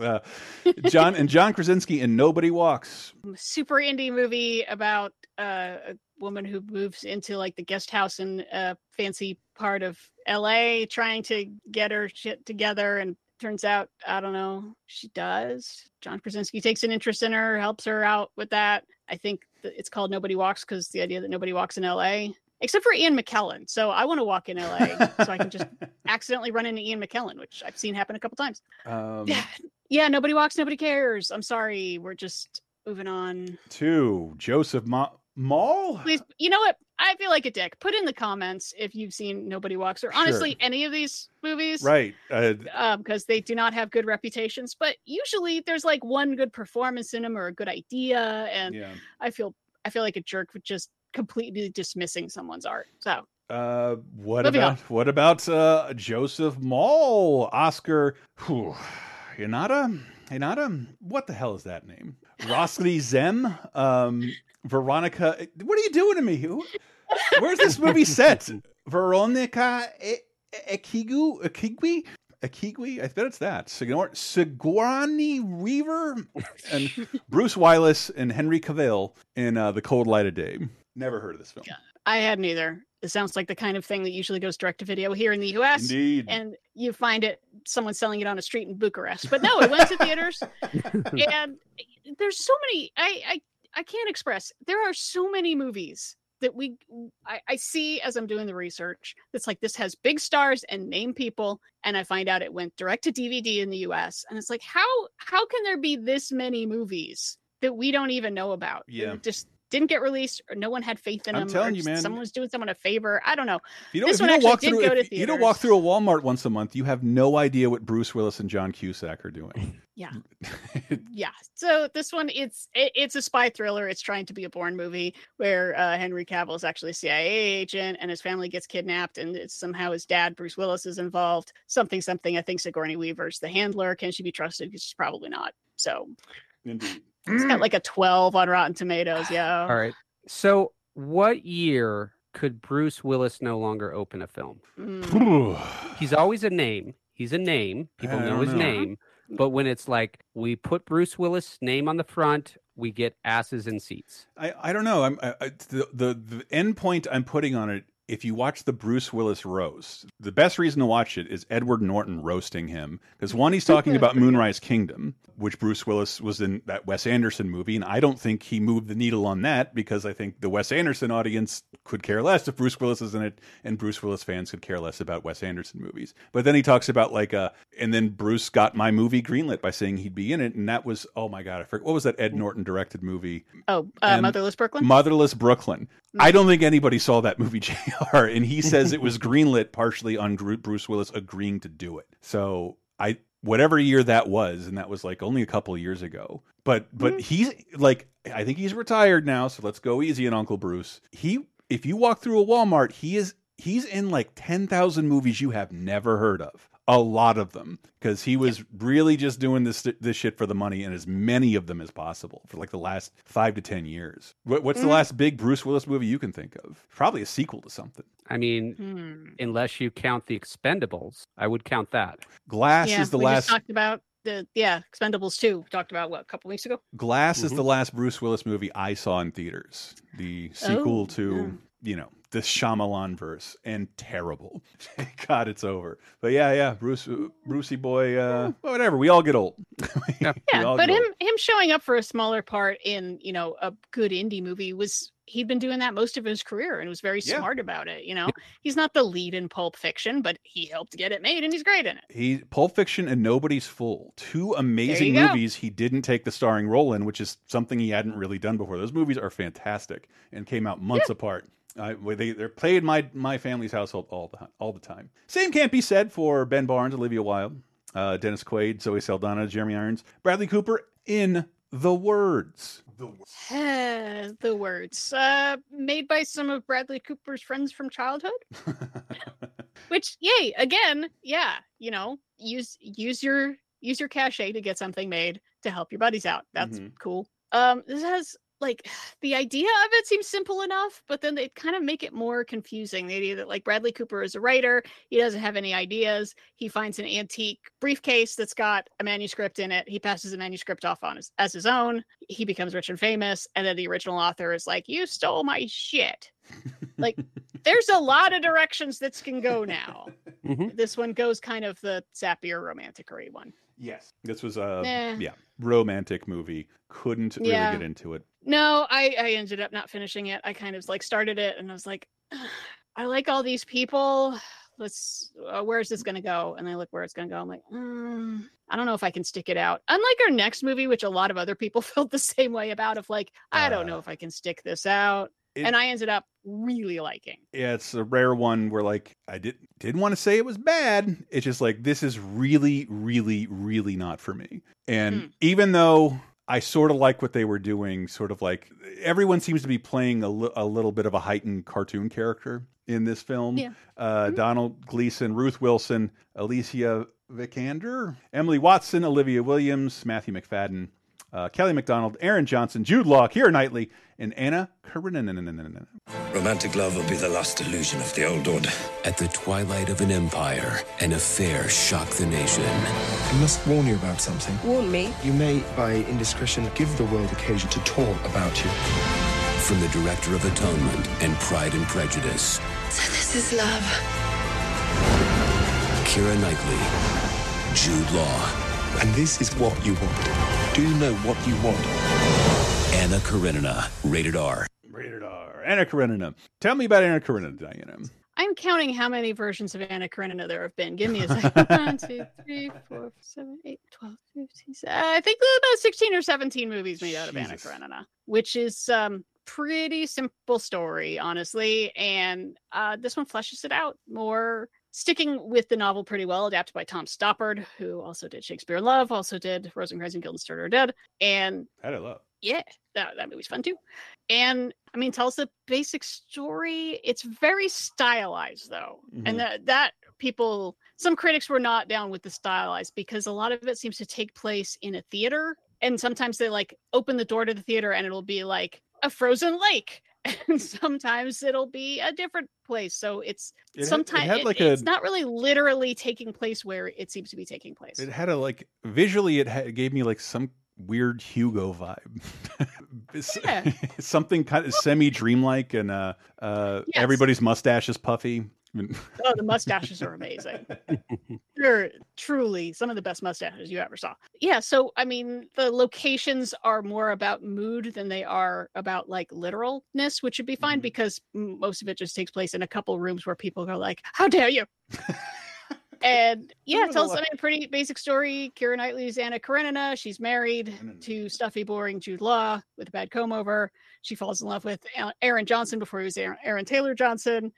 A scandalo. And then one of the classic tropes of humanity, of psychology itself, was already brought to life in an 1877 novel, which is if he cheated with you, cheat on you. And she becomes super paranoid about the entire relationship and then throws herself in front of a train. The end.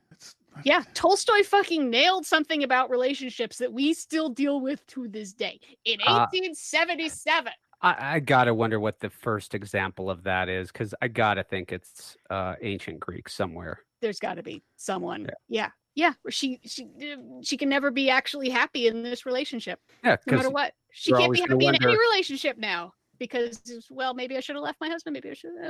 You're no Vronsky. I want Vronsky. Oh no, I have Vronsky. Do I want Vronsky? Yeah. I think Keira Knightley fucking nails it. And yeah, actually, for everyone nails it. It's a really solid cast, and it's gorgeous to look at. The costumes are ridiculous, and yeah, it split critics pretty bad though, because they're like, why are you stylizing things that don't need to be stylized? Like the scene takes place in a bedroom, just have it be in a bedroom. And it's like, no, it takes place on stage in a theater because that's how they feel. Okay.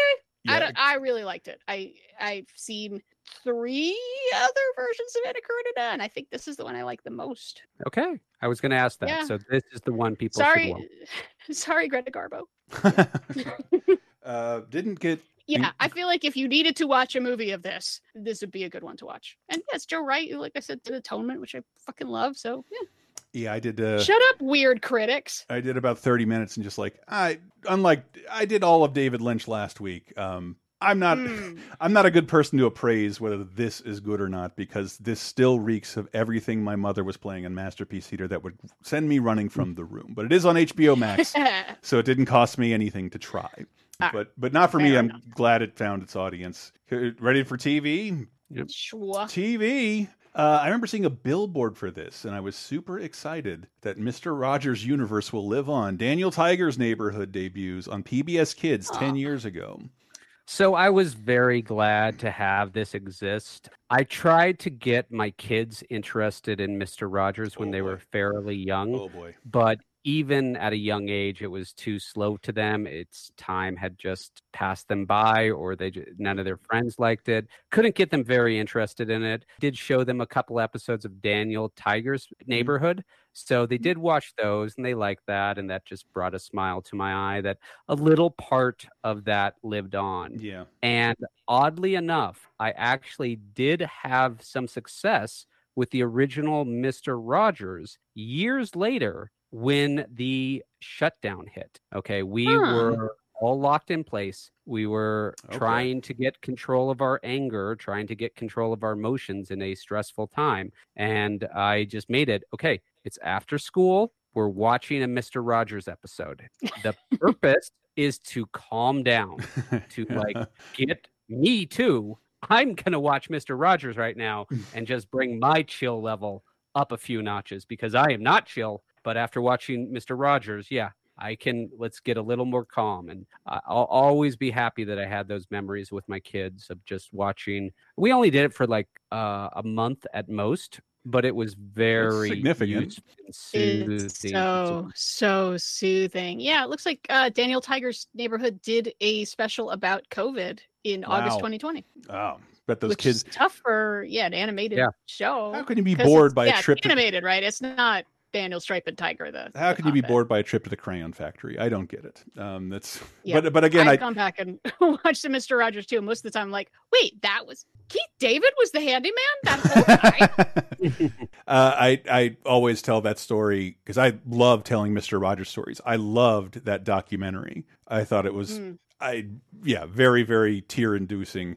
And I was telling my mom about it. No, that's weird. Like, why? Like, you really hated Mr. Rogers. I'm like, what? I hated Mr. Rogers. Like, yeah, you complained every time he was on. You were a Sesame Street kid. You didn't have time for that. And I'm like, look, I did. Yeah. I hated Mr. Rogers. Damn, I never wanted to see myself like that. But those puppets are just nightmare fuel. All of his puppets. All of his puppets. Also this week, Steve Harvey debuts in syndication. And this is the talk show. The talk show. The talk show. And not the Steve Harvey show. Or the Steve Harvey morning show. Yes. No. Or the Family Feud Just show. Steve Harvey. Or Family Feud. Or Celebrity Family Feud. No. None of those. None of those. When does he debut his bald head? Because the funniest... I think it's this show. The funniest observations, we were watching Kings of Comedy and Sam like, dude, his hairline looks digital. That looks impossible. Like, oh my God, it does. This is like standard definition. And then he finally just, came out as bald 10 years ago. And lastly, on television, we got the VMAs, which I guess were held again this last week. Last week. Yep. After a COVID break. But 10 years in the future, who's our host? Kevin Hart, of course. What are some interesting wins here? Don't make me go through the whole thing. We got Rihanna winning Video of the Year for We Found Love. And Chris Brown winning for Turn Up the Music. It's so great to see them on the same stage together. Chris Brown getting an award. And I was reading about this week's VMA, the 2022 VMA wrap-ups. And one of those, I know I'm not going to have heard of some of these people, but the sentence, Nicki Minaj did a performance encompassing her entire career. I'm like, what? Nicki Minaj wins Best Female Video 10 years ago. To me, she is a brand spanking new musician because I cannot name a song by her yet. But I know who she is and what she looks like. Best Male Video, One Direction. Or Best New Artist, One Direction. Were they new? 10 years ago? Yep. 10 years ago, they were new. Damn. All Yeah. right. Hello. I mean, gosh, beating fun Carly Rae Jepsen, Frank Ocean, and The Wanted. Unbelievable. The Wanted. Those are generally still around. Yeah. Mostly. Take your word for it. Best rock video, Coldplay Paradise. Best hip hop video, Drake, featuring Lil Wayne. Don't know how to pronounce that, so I'm not going to try, because I don't want to sound uncool. It's a Heifer. How do you say it? Probably. Okay. Hyper. But that's the little glimpse of the VMAs back when MTV was associated with music and not Target t-shirts. Still wasn't associated with music in 2012. I don't know where people saw these. Like, they're not even on MTV's website, are they? You have to look them up on YouTube, and then you know who's out. If you remember, I think 10 years ago, they were mostly reality shows, but they still had that cushy deal saying, like, we might show your video, but if you send us your video, you're also giving us license to use your music in all of our reality shows. And unlike other shows, MTV would play music under Jersey Shore, and they would even like give a little tag like, this is the song, this is the artist. And they were doing that under the reality shows. So you still were getting new music exposed on MTV, but it was through Teen Mom 10 years ago. You're not going to get it from Ridiculousness unless you like Devo. Moving into the video game of 2012, Mark of the Ninja for Xbox Live. Yeah, so this is a real interesting 2D game where you play a ninja. Now, in a lot of ninja games, like, say, Ninja Gaiden, you don't actually do any stealth. You're just like this one-man killing machine out there in the open in broad daylight in your black outfit. It's like, I am stranding on the street, the master of stealth, as I kill 10 people right in front of me. Yeah, you got throwing stars. This game is actually about the stealth, which is hard to do in a 2D environment, but it succeeds pretty well. Right. I thought I played this, but I don't think I did, actually. And I think I got a remaster at some point, but very well regarded, I think. And then, yeah, that is almost it for our show. We got to tell you who lived and died during this period, but get some plugs out. Listen to Laser Time. Listen to Video Game Apocalypse. Oh boy, we're talking clowns this week. As well as turtles. You'll figure it out. Clowns and turtles. Are those still popular? I feel like that was on every kid in the 70s bedspread.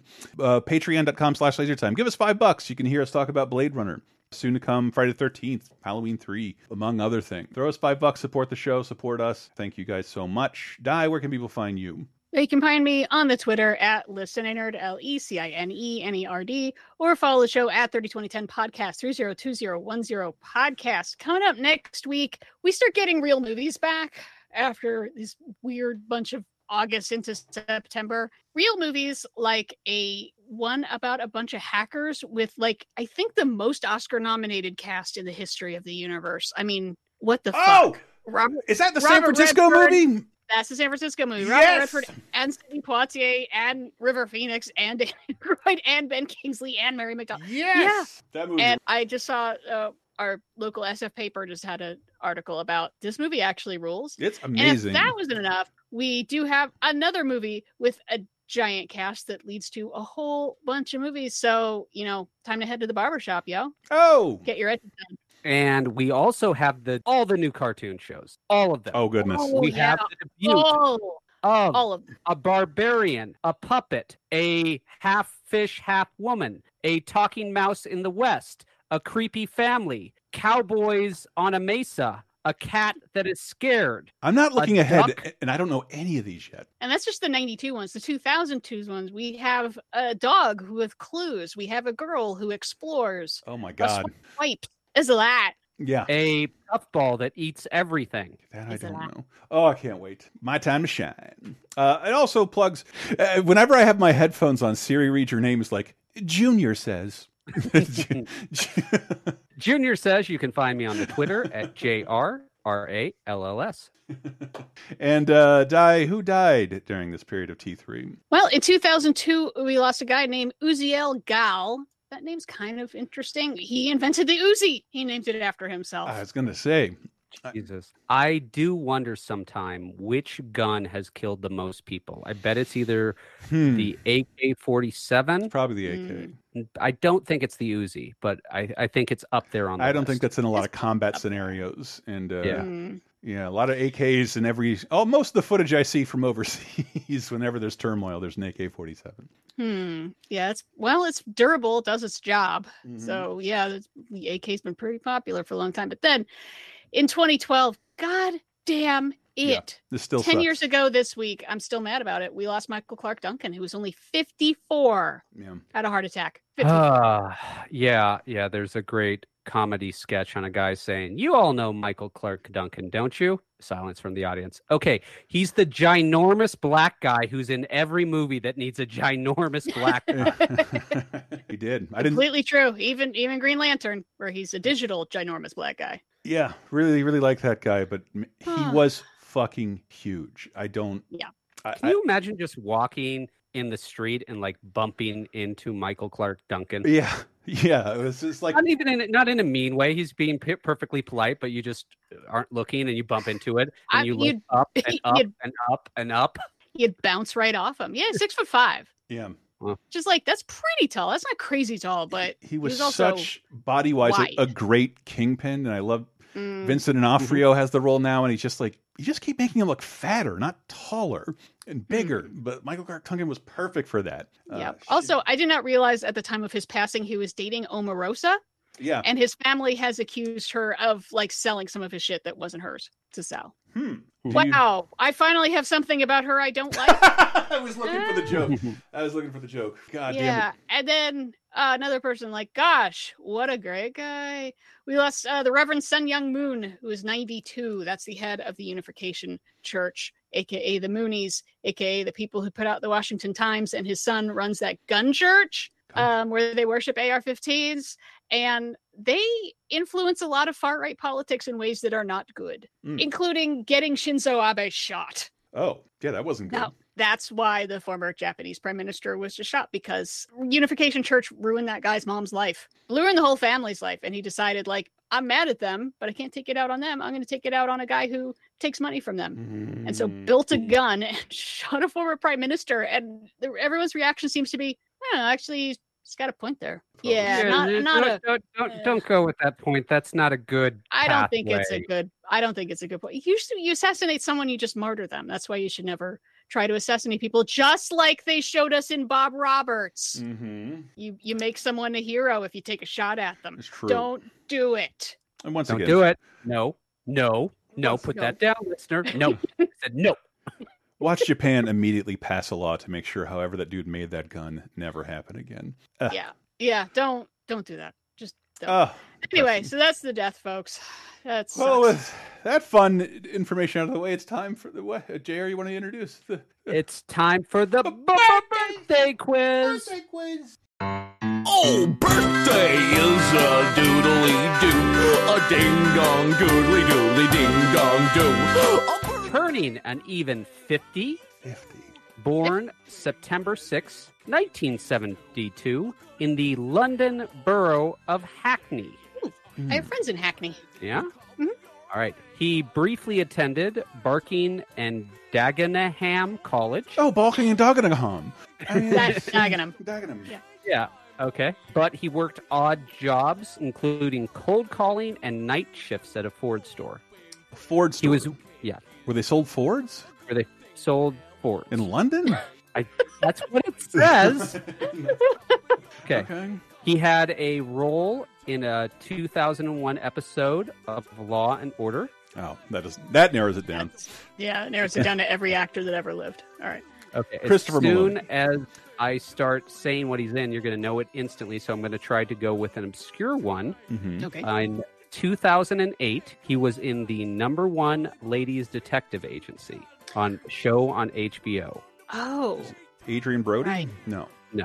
In 2005, he portrayed Captain Muganza in Sometimes April, an HBO film about the Rwandan genocide. Idris Elba? It is him.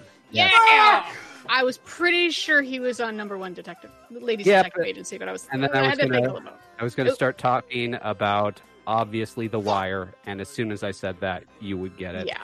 And then his role in The Office as the replacement of Dunder Mifflin. Wow, you know what's even more? I didn't know that dude was 7 years older than me. I look like shit.